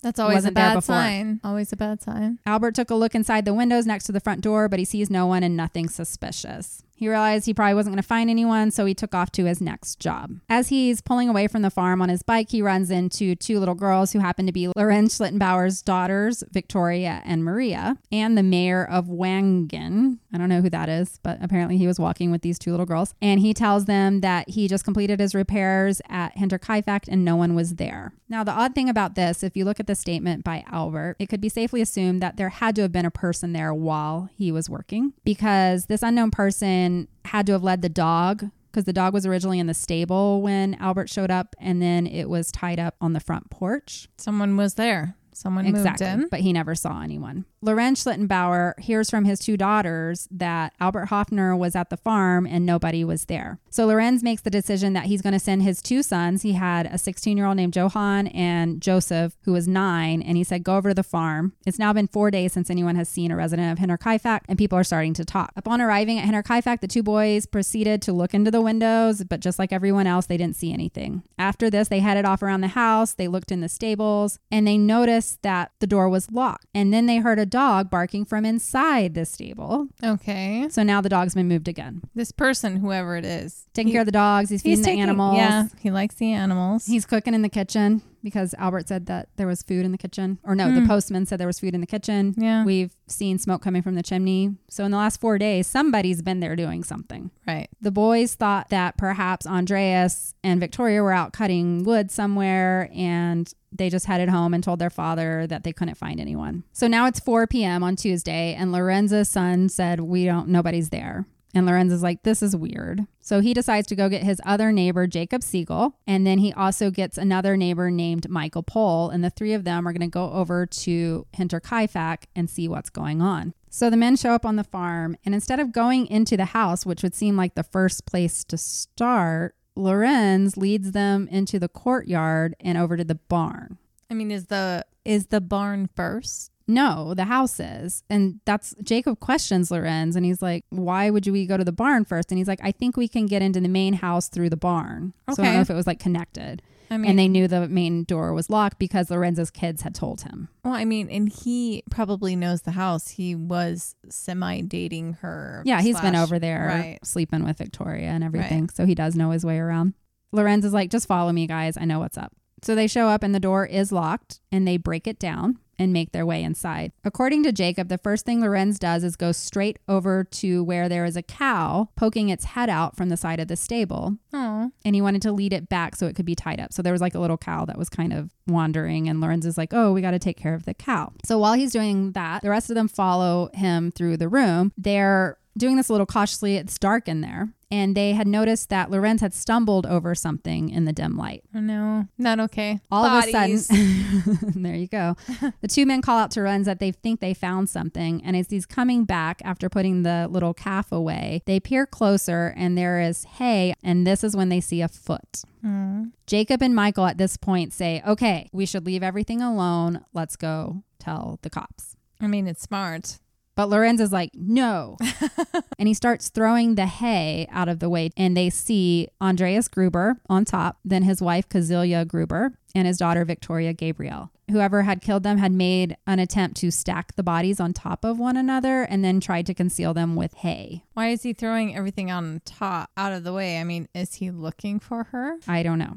Lorenz starts moving the bodies. He starts placing them one by one out into the feed room. And Jacob and Michael spot over on the side another pile of hay, and there they discover the body of little Kazilia Gabriel. Why are they moving them? That's a good question. What year is it? 1922. That wasn't in place yet. Don't move the body. Evidence. But it was, because Michael and Jacob said, let's go get the cops. And then Lorenz is like, I'm going to do whatever. And that's actually a side note I have written here, is that Lorenz really knew his way around the barn. And for him to have like walked over to get the cow, he would have had to practically walk right over the victims' bodies, but he didn't. And if it's Lorenz, there's a big piece of the story missing though. What's that? The anger, the actual emotion towards wanting to be with her, wanting to, and dealing with him. Like, I don't know. I haven't seen that. It's more than anything, Lorenz's interaction with Victoria and this family has felt like more of an inconvenience until he married Anna. And things have seemed fine for the last few years. So I don't foresee him going through the trouble, especially of killing children. Yeah. I don't know. I don't see that. Well, we'll talk more about it when we get into suspects and motives. Somehow he knew not to walk over the bodies, and they said that Michael and Jacob felt that Lorenz's actions while moving through the crime scene were a little suspicious, as if he was deliberately messing with any potential evidence. And secondly, they said he seemed to know a lot about the layout of the barn and the house. It seems really suspicious in general to me that if the two of them were coming upon them, and if it was him who had done it, and he built these piles with hay all over them, that he would then come back and change that crime scene. He had already made the crime scene if it was him. Right. Why would you then come back and change the crime scene? It's true. I'm not quite believing him as the person at the moment. Jacob and Michael also mentioned that the way that he was touching the bodies. So these bodies, I think we'll go into it here in a minute, but they were brutally murdered by an axe, like through their head. There's lots of blood everywhere. They're like grotesque. And they said that the way that Lorenz was handling the bodies just seemed very cold and distant. Maybe he was in a state of shock. He is a farm guy. He's probably seen some shit. I don't know. There are people who are completely distant from once something's dead, it's dead, regardless of what it is. I don't know. So Jacob and Michael expressed their desire to leave the barn immediately and suggested that they needed to inform the authorities of what they had found. And so they sent Lorenz's son, who happened to still be there. I didn't mention this earlier, but there were the two sons of Lorenz that had come over before were there. They didn't go into the barn because they told them, let us go into the barn first or whatever. They told him to run to town and tell the mayor to get the authorities out there. Lorenz said he was going through the bodies because he had to find his little boy. I mean, that makes sense. I know he denied him earlier, like we said, yeah. He felt like it was pushed upon him, it felt like. Right. But in any chance that it was his, that was the youngest and it was a child. Regardless of what was going on in this whole fucked up family situation, that child, his or not, was the most innocent. Right. And they couldn't prove shit back then, who's and whatnot. Right. They didn't have DNA. And if there's a chance that it was his child, then I understand him trying to search for that little baby And he was 2, you said. He was 2 years old. He was 2 years old. And so Lorenz said he wasn't going to wait for the authorities and he wanted to go inside the house because he had looked through the bodies. He didn't see little Joseph. And so he was arguing with the other 2 men. They're like, no, we need to just leave this alone. It's a crime scene. We need to wait till the authorities get here. And he's like, I want to see where my little boy is. It had been 2 years, right? Even if he denied to himself that it wasn't his, again, there being no proof, maybe over time he kind of felt like it was his kid. Maybe, but I don't think he was like, actively involved. But he was. Day. Well, he wasn't actively involved. He didn't marry her because he paid the money off to Andreas to say it. But it could have been like this thought, like that's my little boy over there, and I didn't actually. And I think, him. shock. I mean, I don't know. We all handle these kinds of situations in our own way. That's a hard place to be if that's actually your child over there. Anyway, so he says, I have to get into the house right away. Somehow, I guess this was the other thing that 2 men thought was suspicious. Lorenz knew how to get into the house from the barn, but it can't be that suspicious because he had been there many, many times in the past and he had been sleeping with Victoria, but he got into the house and then he let the other 2 men inside the front door. It was also mentioned that he used a key to open the door. And this was something that came up many, many times later because that key had gone missing. And they're like, how did he have a key? Even sources today ask the question, did Lorenz have the key all along? However, in his statement, he said that he found the key hanging where it was supposedly always at. So it may have been returned by whoever the murderer was after they were done. So all they had was the testimony from the father that it had been missing at one point? Right. And then Lorenz said he found it inside. But then other people are like, maybe Lorenz had the key because he was the murderer. So once inside the house, they go in and Jacob goes immediately to the door to his right, which leads to Victoria and her children's bedroom. He pushed the doorknob open and it didn't move. They said that's when Lorenz advises him that you have to lift it up as it operates from the bottom up. So he seemed to know a lot about how to open the doors in the house. So that was another thing that the men thought was very strange. They opened the door and there was a bassinet in the room. They found the little body of Joseph Gruber. Was he suffocated? No, he was killed in the head with an axe. What? These are all axe murders. So they also noticed the rest of the room that the drawers of the children's clothes had been all of their clothes had been pulled out and stacked on the bed, and that their savings bank, like their piggy banks were on there. Like it looked like maybe Victoria was packing up and getting ready to leave with the children. Oh, we talked about this. So somebody had been organizing the clothes. They thought maybe it was just laundry day or something like that. But knowing what we know about like Victoria and the 700 marks, to me, it's like maybe she was getting ready to pack bags and leave. So I see why Lorenz is becoming like a suspect, even though so far I've been standing up for him, because it makes sense. Maybe she was going to run away and he didn't want her leaving with the kid. I mean, we don't know the actual emotional dynamics between these people. No, we don't. We don't. The whole Munich newspaper, though, is weird. It tells me that it's someone not from there. It's someone from the city. That's what I think. I'm like, did somebody come to visit Victoria secretly? He was the guy in the woods that she went out and met with. And then she was like, meet me at the church. My dad saw you. I mean, Lorenz didn't pull it off. And she's finding someone else. She's emptying things. She's trying to run away. Other things are happening. Mm-hmm. I really still don't think it's Lorenz. So then they move into the next room and they see a pair of feet sticking out on the bed. And it was a pair of feet with shoes still on. And they pull back the quilt and they see a woman laying there who would later be identified as Maria. Mm. The last place that they went was into the bedroom of Andreas and Kazilia Gruber. Nothing seemed out of the ordinary there. Their beds looked undisturbed. So after clearing this last rooms, Lorenz then suggests, and the guys thought this was really odd, that they should go feed the animals while they wait for the police to arrive, as they must be starving because the animals have been there for days without food in his mind. But to me, that seems kind of normal because he's a farmer. And he's like, yeah, I can't do anything. There's a bunch of dead bodies here. I'm going to go do what I can do, which is take care of the animals. Sure. Poor animals. They're probably sitting there yelping and doing whatever they need to do to get attention of the humans who are their source of food. However, when Lorenz went down to take care of the animals, it didn't look like they really needed anything. There was water and there was hay, and somebody had, like we said before, been taking care of the animals. So Schlittenbauer went and was taking care of the animals and all of that. Michael and Jacob thought that was weird. And they were like, you know what? I'm just going to get the hell out of here. I don't want to be here when the authorities show up. And they left Lorenz and they said they would talk to the authorities the next day. So it's now 6 p.m. And word has gotten out that there were murders at Hinterkaifeck because when the little boys went into town, I'm sure they told people along the way. Dude, did you hear? Exactly, because little kids can't keep their mouth shut. Can I have a quarter? I'll tell you something real good. So people start coming because back in the 1920s, I remember reading this about even like Lizzie Borden and everything. Like people would just come in and start looking. And that's exactly what happened. We have all the looky-loos coming. And so they're just tromping all over the crime scene. Yeah. There's even stories that people were going through their fridge and making themselves food, like sandwiches, like fucked up times, right? So everyone's like, oh, there was a murder at Hinterkaifeck. Let's go look at the dead bodies and make a sandwich. Maybe some of them were hungry and there was actual food that could still be used.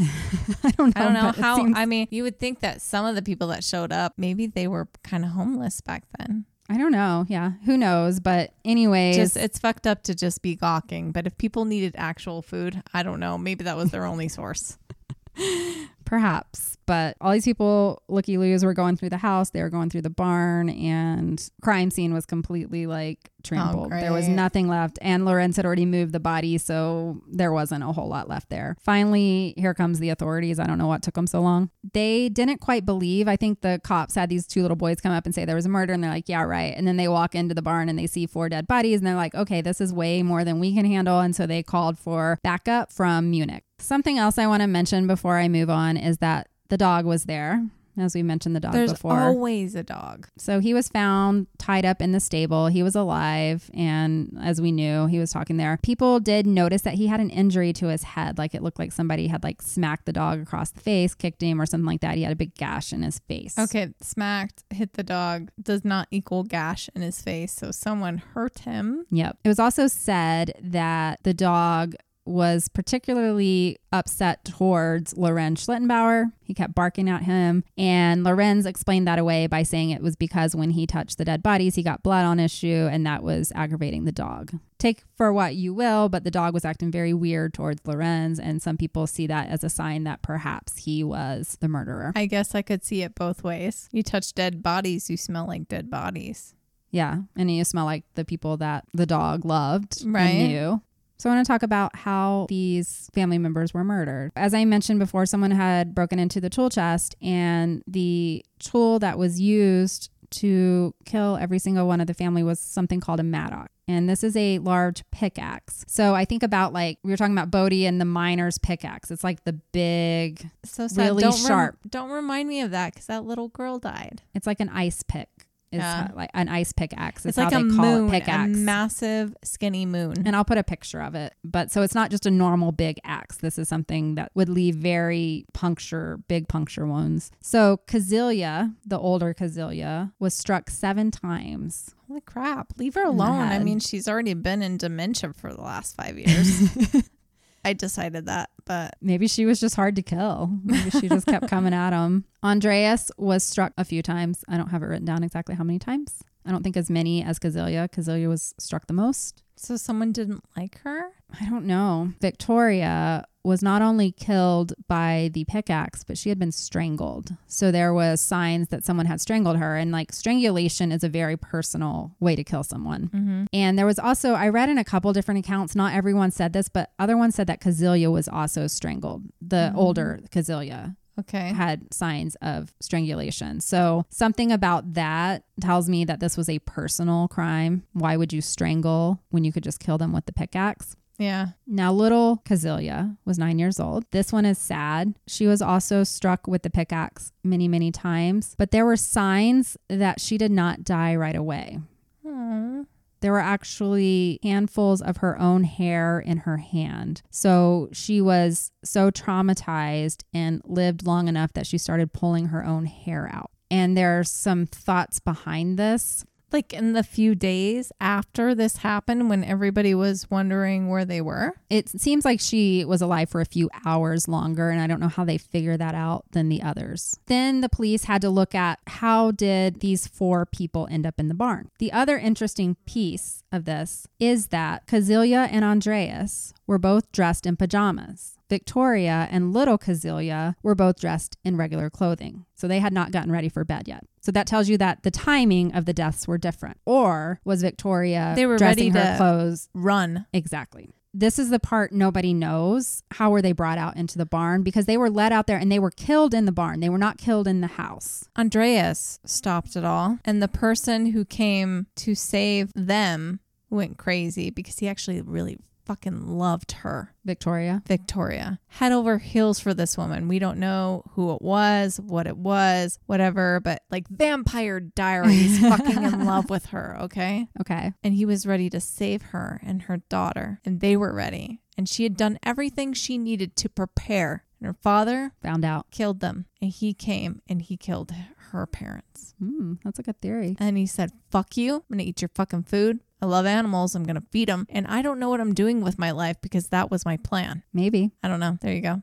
I think it's interesting. I'm stuck in a love situation in my mind right now. So then the thought is, how did whoever was killing these people lure them into the barn? So there's a few theories out there about that. I don't feel like they're lured. Well, they were killed in the barn. Oh, shit. Well, that just changes my whole Vampire Diaries situation. You could have said that before, Kendra, before I went all cuckoo.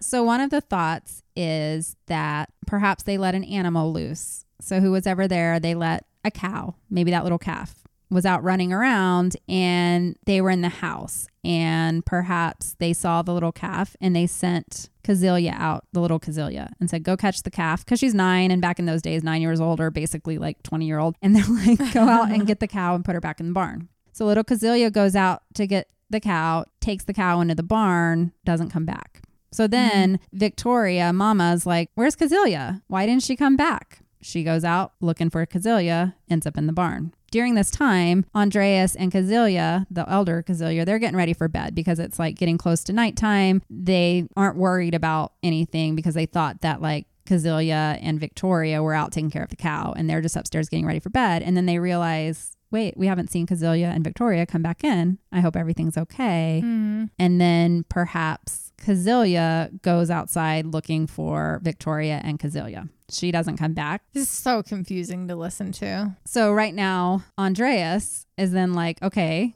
little Kazilia's gone. Victoria's gone. My wife Kazilia went out and none of them have come back. And then he goes out looking for them. Yeah. And then is murdered. Now the maid, she's busy getting the little baby ready for bed. Like there's no reason she would be involved in any of it. So she's in the house rocking the baby. First day. Right. Yep. She's been there like 3 hours at this point. So that's one of the theories on how everyone got brought out.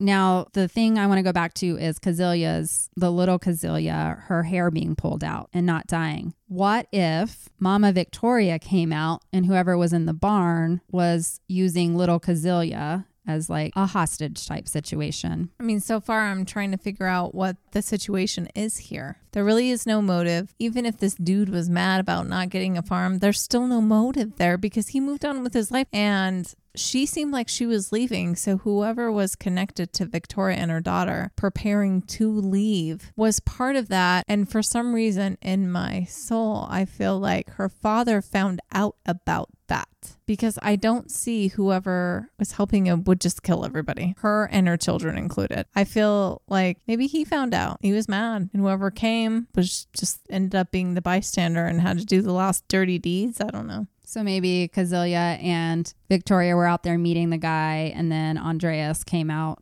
with Kazilia and saw that they were about to leave and he started strangling his daughter and then the guy... They could have just been waiting out there because they're still dressed and everybody's still everybody's already going to sleep in PJs. All we know is that little Kazilia witnessed the murders of her mother, her grandfather, and her grandmother and it was some kind of trauma that she pulled her own hair out. Or they thought they had killed her and they hadn't. And she was just in so much pain that she was pulling her hair out because like she was trying to like... How did they know they pulled her own hair out? It was like clumped and like held in both of her hands, clumps of her own hair. It might have been that she died. She got hit by a pickaxe. I'm sorry, I'm going forensic stuff now. That she died with a pickaxe, meaning she was hit with it, but she was being dragged by her hair and she grabbed her hair. And maybe it was such a violent grab that it came out in her hands, but she died really shortly after and she had some hair in her hands. Children don't rip. I'm thinking she didn't die right away and she was ripping it out because she was in so much pain and just like probably obviously in shock because she had several pickaxes to her head. Either way, it doesn't matter. Either way, this poor little girl didn't deserve any of this. No, poor babies. She had nothing to do with all this stupid drama with her family. She was just a little 9-year-old girl trying to live her life, and she got axe murdered. So then the theory is that once the murderer killed Andreas, they knew that there was nobody else in the house that could take him down because the,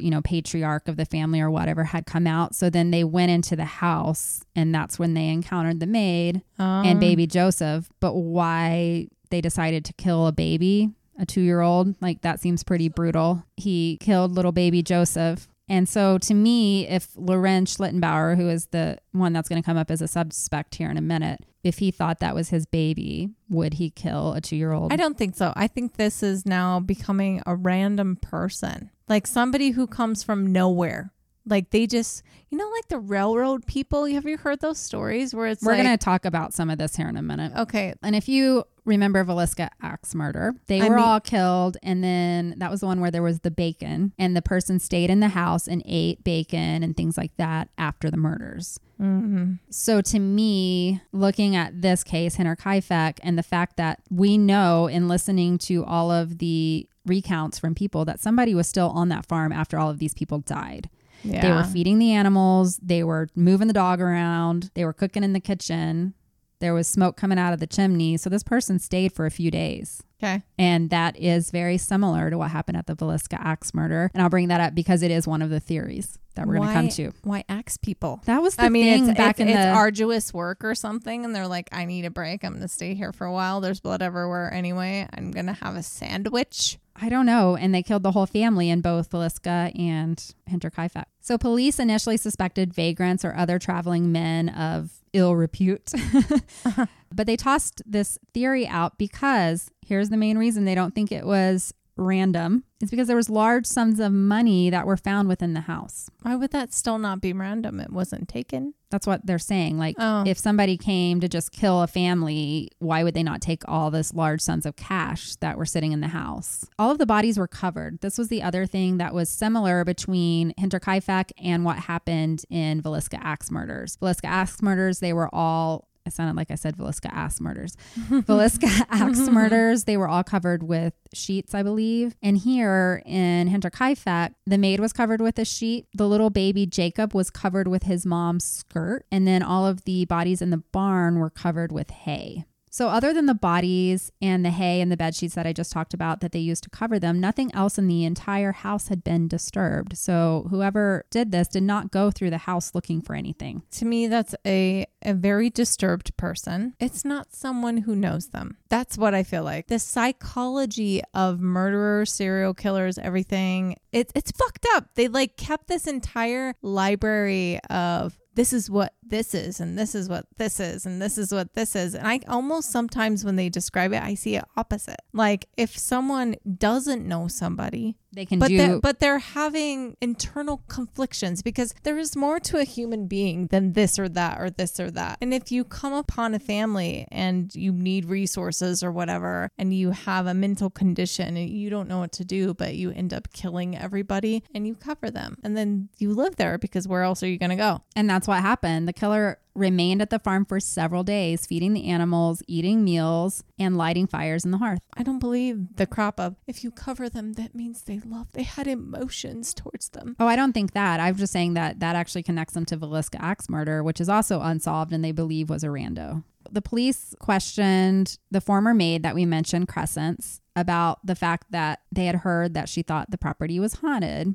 And she told them about hearing the sounds in the attic and experiencing an unsettling feeling of being watched while she lived there. But we all know now that that was because of the dude that wanted to get with her. They did find some interesting things when they were searching the property. In the barn, up in the hayloft, there was a pile of hay that was very clear that 2 human bodies had often laid there. And where that is, there was a piece of wood or shingle or whatever that you could move. And when you moved it, you could see directly into the house. So that's a little creepy. Okay. Here's my thought, though. Victoria was hooking up with Lorenz out in the hayloft. Yeah. Victoria and her dad were hooking up somewhere, probably not inside the house. That could have been a place that was used for those kinds of conjugal visits, and they would have the little peek out to make sure nobody was coming. Or it could be somebody was stowing away in the barn and living there and watching the house. So they did go into the attic, and they also found some padding in the attic that looked like somebody could have been sleeping up in the attic. The other thought is that perhaps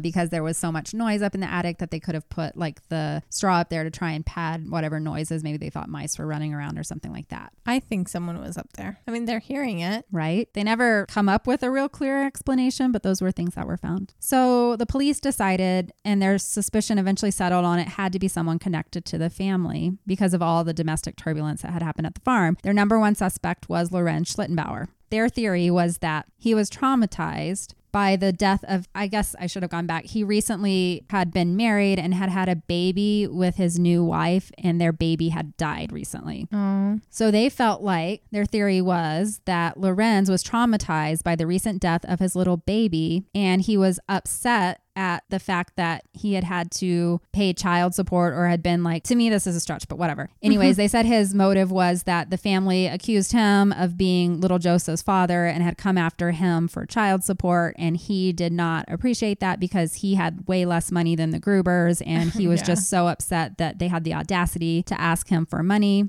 And that he therefore was traumatized by the death of his recent baby, and all of that like came flooding back, and he just in a rage came over and murdered the whole family. If your little other baby just died, why would you come over and kill the other baby? I don't know.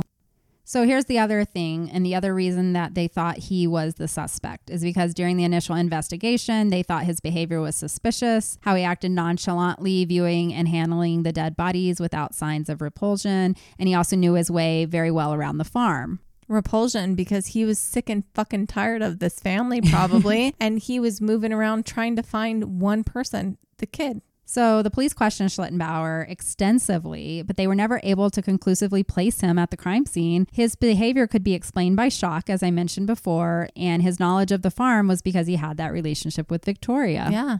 For many years, local suspicion remained on Schlittenbauer because of his strange comments. There was also speculation, and I saw this in a couple of sources I couldn't confirm. They were saying that Schlittenbauer didn't have a very good alibi and that he didn't have anything to say where he was for like 4 days.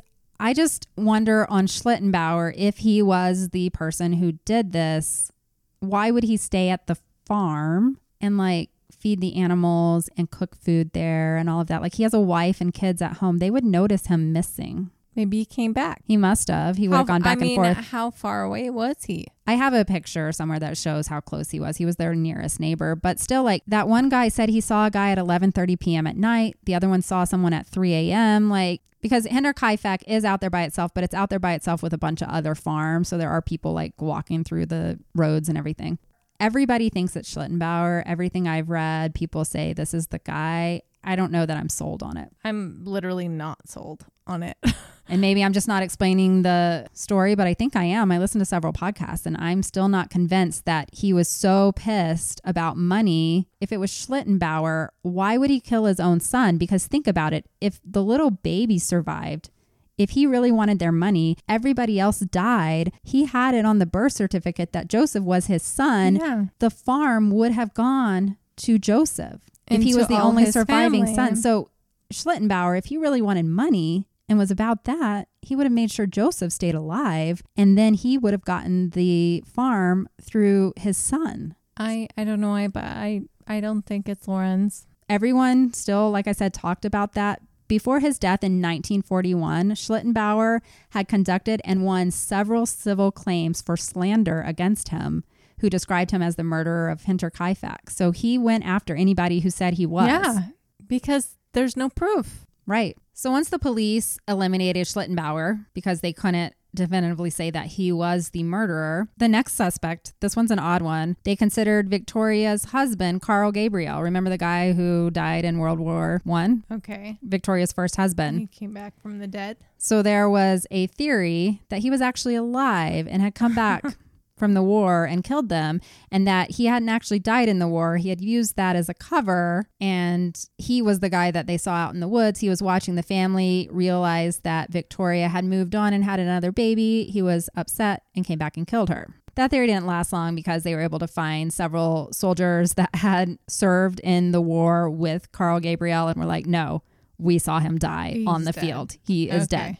And so then they dismissed that. Another theory was that it was a murder-suicide perpetrated either by Victoria or Andreas. That because of the abuse that Victoria had endured and the fact that they knew Joseph was most likely the result of incest, either Andreas or Victoria killed everyone out of, purging because they were incestuous, and then turned the Maddock on themselves. But that doesn't make much sense. And like when they looked at the bodies and the way that the injuries were sustained to the bodies, there was nothing that could show that it was self-inflicted on either Andreas or Victoria. So there was another suspect named Peter Weber. He was named a suspect by a man named Joseph Betts. He said the two worked together in the winter of 1919 through 1920 as laborers, and they shared a room. According to Betts, Weber spoke of a remote farm, Hinterkaifeck. Weber knew that only one old couple lived there with their daughter and her 2 children. It is likely he knew about the incest between Gruber and his daughter. Betts testified in a hearing that Weber had suggested killing the old man to get the family's money. However, all of the money was still left there. That doesn't seem like a very realistic theory, because if the main reason Peter Weber was wanting to kill them, the money would have been taken because it was very clearly easy to find. Okay. So let's go back to the man that Crescence Rieger talked about, the man that was bugging her when she lived on the farm. His name was Anton Bickler. She actually suspected that the brothers, Anton and Carl Bickler, committed the murders. Anton Bickler had helped with the potato harvest at Hinterkaifeck and therefore knew the premises. Crescence Rieger said Bickler talked to her often about the Gruber and Gabriel family, and Anton reportedly suggested that the family ought to be dead, as we said before, and he had told other people that. She also emphasized in her statement that the farm dog barked at everyone, but he never barked at Anton. So it would have been easier for them to murder them. Interesting. She also theorized that Anton and Carl Bickler could have committed the murder together alongside George Siegel, who was another worker and boarder that would come to Hinterkaifeck. And they all knew about the family fortune. But once again, if these were the perpetrators, they would have stolen all the money. Right. There was another set of brothers that was suspected at some time. They were called the Thaler brothers, and they had been known in the area for committing crimes, mostly burglaries, sneaking in the window at night and stealing money from local farms. But they were never murderers, so that didn't seem like a very good theory either. So now let's talk about the random, if it was like a true random killing. So there's a book called The Man from the Train. It was written by author Bill James. Have you heard of The Man from the Train? I'm laughing because I said train people. I thought that's what you were alluding to, because I've heard this theory many times. I actually have it listed as something I want to do a future episode on. I mean, I feel like at this point, 3 different serial killer stories that their mode of transportation and finding victims is from a train. Well, here's the thing. So author Bill James wrote the book, The Man from the Train, and he alleges that a man known as Paul Mueller may have been responsible for the Hinterkaifeck murders. Mueller was the only suspect in the 1897 murder of a Massachusetts family, and James believes Mueller killed dozens of victims based on research in American newspaper archives. The Hinterkaifeck murder bears some similarities to Mueller's suspected crimes in the United States, including the slaughter of an entire family in their isolated home, use of the blunt edge of a farm tool as a weapon, a pickaxe, moving and stacking bodies of the victims, and the apparent absence of robbery as a motive. James suspects that Mueller, who was described as a German immigrant in contemporary media, might have departed the U.S. for his homeland as soon as 1912, after private investigators and journalists began to notice and publicize patterns in family murders across the states. He was the main suspect in all of these random murders throughout the U.S. He was originally from Germany. He came back home to Germany, they think in 1912. So could this have been him? That's like the theory out there for the random person. He stacked the bodies. Yeah. I feel like he was also the one for Villisca Axe murder. So only one thing can be stated with any degree of certainty, and that's the crimes had been committed by someone who knew their way around a farm, as evidenced by the continued upkeep after the murders and by the expert wielding of the mattock. The brutality of the murders suggests that they had been committed by someone with a personal vendetta against one or several of the Grubers. Or just a madman. Could be. The Grubers were never liked in town, as I mentioned in the beginning. They were not a popular family. They stayed out to themselves, mostly because of the patriarch Andreas was an asshole, and everybody knew that. But once again, if somebody was going to kill them, why would they not take the money? Unless they just didn't want to be caught. But I don't understand motive, even for Lorenz Schlittenbauer, who had the kid supposedly, and they never took money from him. No. So what would have made him so angry? Like you said, that's what's missing is the anger from him towards them. Right. So police at the time failed to come up with answers, and eventually they just had to close the case. However, the Hinterkaifeck case has been reopened several times. They even asked clairvoyants to help. Now, this is weird. They cut the heads off of the Gruber family. That's a normal thing that's happening back then. So they did that not long after the original autopsies, and the skulls were sent to Munich, where they were examined for metaphysical clues by clairvoyants. Sadly, the clairvoyants never found anything from the skulls. And then the skulls were lost in World War II because they were kept in a building that was destroyed when Germany attacked or whatever during World War II. So we never got those back. And we don't have them today to even look at if we wanted to. If I die, no one gets to send me around all over the world. Please don't send my head around. So in 1923, just 1 year after the murders took place, the farm was demolished because there was no one left for the family farm to pass to. And quite frankly, I think there was some superstition in the town. This was where a horrible thing happened. Let's just get rid of it. Cursed area. Exactly. The family lays buried in a plot without their skulls in Weidhofen. They're gone. They're all headless. The headless family buried. It doesn't say what happened to the maid. I'm assuming she was hopefully buried somewhere back by where her family. Yeah. There is a memorial there today. If you go to Hinterkaifeck, you can see the memorial that was built to the family. The other interesting thing is when they did demolish the farm, that is when they found the murder weapon. So the murder weapon was never found until the farm was demolished. And it had been hidden somewhere like behind. They don't know for sure because it was found when they, had torn everything apart. But they believe it was hidden somewhere like in the hearth place, like tucked up in a chimney or something. I also read someone said that it was in the attic. I think they would have found it in the attic. Anyways, wherever it was, somebody had found a good hiding spot because the cops had searched the place and never found the murder weapon until the house was torn apart. Right. And I guess finding the murder weapon didn't get them any closer to finding out who the murderer was. So the initial evidence gathered at the crime scene is either lost at this point or it's just too old and wasn't very good to begin with. So there's not really any way for them to ever solve this crime. As I mentioned earlier, in 2007, the Furstenfeldbruck Police Academy took the murders on as a cold case. They used more recent forensic techniques that they did not have available to them in the original investigation. They were unable to conclusively identify who the murderer was, though they did all agree on a theory. But out of respect for surviving family members of people related to the crime, that theory remains a secret, so none of us know. At this point, it seems unlikely the public will ever know who committed the murders or why. Whatever the secrets were in the Gruber family, whether in life or death, they now are buried alongside them in the grave. And that's all we know. I stick to one of two theories. Someone found out that she was leaving, and whether it was the father or someone else, someone came in to make sure that that did not happen. Yeah.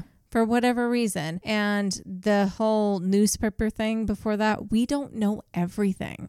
That's the thing. We don't know if they were involved in something that was worse, like meaning they were involved in something criminal in some way with the land or something else, and maybe someone was dropping off that paper to say, hey, I'm letting you know I'm here. So interesting that you say that, because I did read another theory and I don't have it in my notes. There was a theory that Andreas Gruber was somehow involved with smuggling guns, and that's how he made money. So there is a thought around that. There was his whole family gone. There was thoughts that he was hiding people in the attic, and he was the only one that ever went up in the attic to check if someone was there. There was one of them. So he could have been hiding people like war refugees, because this is all going on during, this is Germany in World War I, World War II. There was some shit going down. Yeah. There could be something completely we don't even know and never even thought of. Yeah. I do not feel that the popular narrative that's being put out right now is correct. If Lorenz won that many cases and he did so much work to try and clear his name, to me, I don't think he's the murderer. He is not the murderer. And I'm saying that right now. I don't think he is. Every podcast I've listened to on this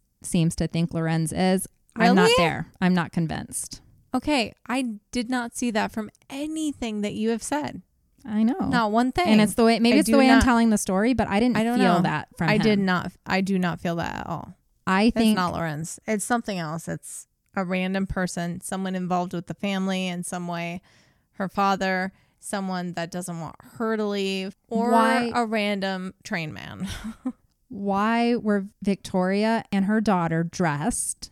Exactly. Andreas and Kazilia were not. They were trying to leave, but she didn't have her baby with her. But remember, when they went into the baby's room, all of her stuff was laid out. Yeah. So perhaps she was going to take Kazilia somewhere and leave Kazilia there and be like, you stay here, honey, and I'm going to go run in and get your brother. Or they were just ready and they were about to get him. You're right. It doesn't and Andreas found out. Right. It wasn't about taking her somewhere. They were just ready because they were the older ones and she needed to make sure the little one was ready, and then she could quickly go get the other one ready. And the other thing, once again, if you go back to random crime theory, he was involved in some dark shit that none of us know about. That would explain why the money wasn't taken. Yeah. Like if they sent a hitman out to kill the family, I don't know why he would stay there and take care of the animals unless they just wanted to keep people from suspecting anything. You said that there was snow. You can't easily leave these places. You have a comforting home. Everybody's dead. There's food there. You have somewhere to stay, and you happen to have an affection for animals. So that to me almost speaks to a professional hitman. That's my point, is they're staying. They're like, well, I have an apartment I can live in. There's food. I'm going to stay here for a minute until so-and-so picks me up. And I really love animals, so I'm going to make sure that they're fed. End of discussion. I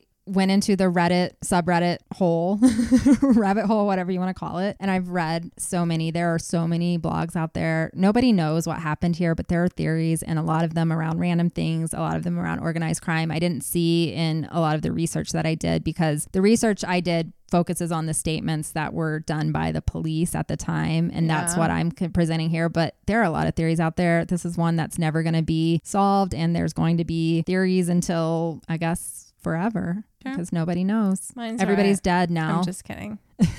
You decide. This is a cold case. Yeah. It's the first time we're giving you something where you really don't know. It's not Lorenz. I don't believe it's Lorenz. Nope. You guys can fight us. Send us. Fight me. Come with your facts. Send me reasons. Maybe I missed something. Your reasons. But I don't see Lorenz doing it. No. It just doesn't make sense. He was a normal dude. He wasn't the type. I mean, he had no. Okay, wait. No one was normal back then. Okay, you're right. But and he had a whole family, and he never like displayed any like weird signs of like serial killer type mentality. He wasn't hurting animals. He wasn't abusing his wife. No. I mean, we also don't know that, but no. Lorenz did make a comment, and some people use this against him, and I don't have the direct quote written down, but he said something about the murders of the Gruber family were God sent in a way, like not God sent, but like directed by God because they were bad people because of the incest. He was quoted as saying that, and people felt like he was basically guilty because he said that, and that it was a crime committed as like an ethnic cleansing almost or something because of the incest. It's a really sad situation because you just reminded me that both of the children there were the children of the father. Correct. They were the product of incest. So you could have had some religious zealot coming out. You have no idea where that's coming from.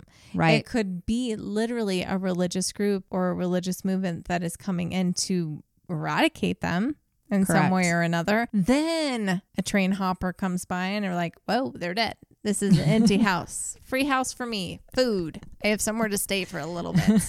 Who knows? We have no idea. But we know somebody was there who shined the light in that guy's face. And we know that they saw a couple of figures out in the woods talking, that other guy. So, okay. Well, we could theorize all day, but that is the story of Hinterkaifeck. Yep. I hope I did it justice. I know it's a big popular true crime case. Not Lorenz. No. I really just don't think so. Everything else makes so much more sense than that person for some I've heard reason so much hate towards Schlittenbauer, but I don't know. I don't hate him as much as others do. I don't hate him at all. That's my point. He's just the neighbor that got mixed up with a fucked up family and started having sex with the girl and then realized that her daddy... I mean, I'm sure he wasn't an perfect awesome, guy great or anything. person or anything, but not someone that jams pickaxes into babies' heads. So it takes a certain kind of person to be able to murder a 2-year-old, and that's yeah. All right, okay. Thanks, Kendra.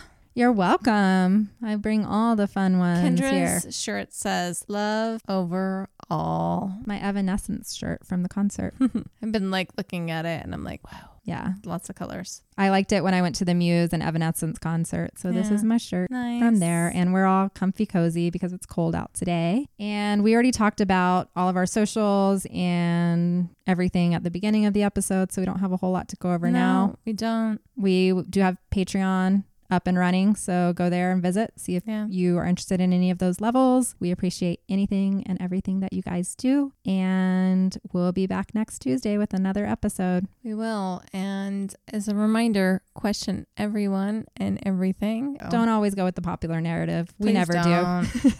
Thank you. Bye. Stay lucid. Stay lucid. Stay so very fucking lucid, babies.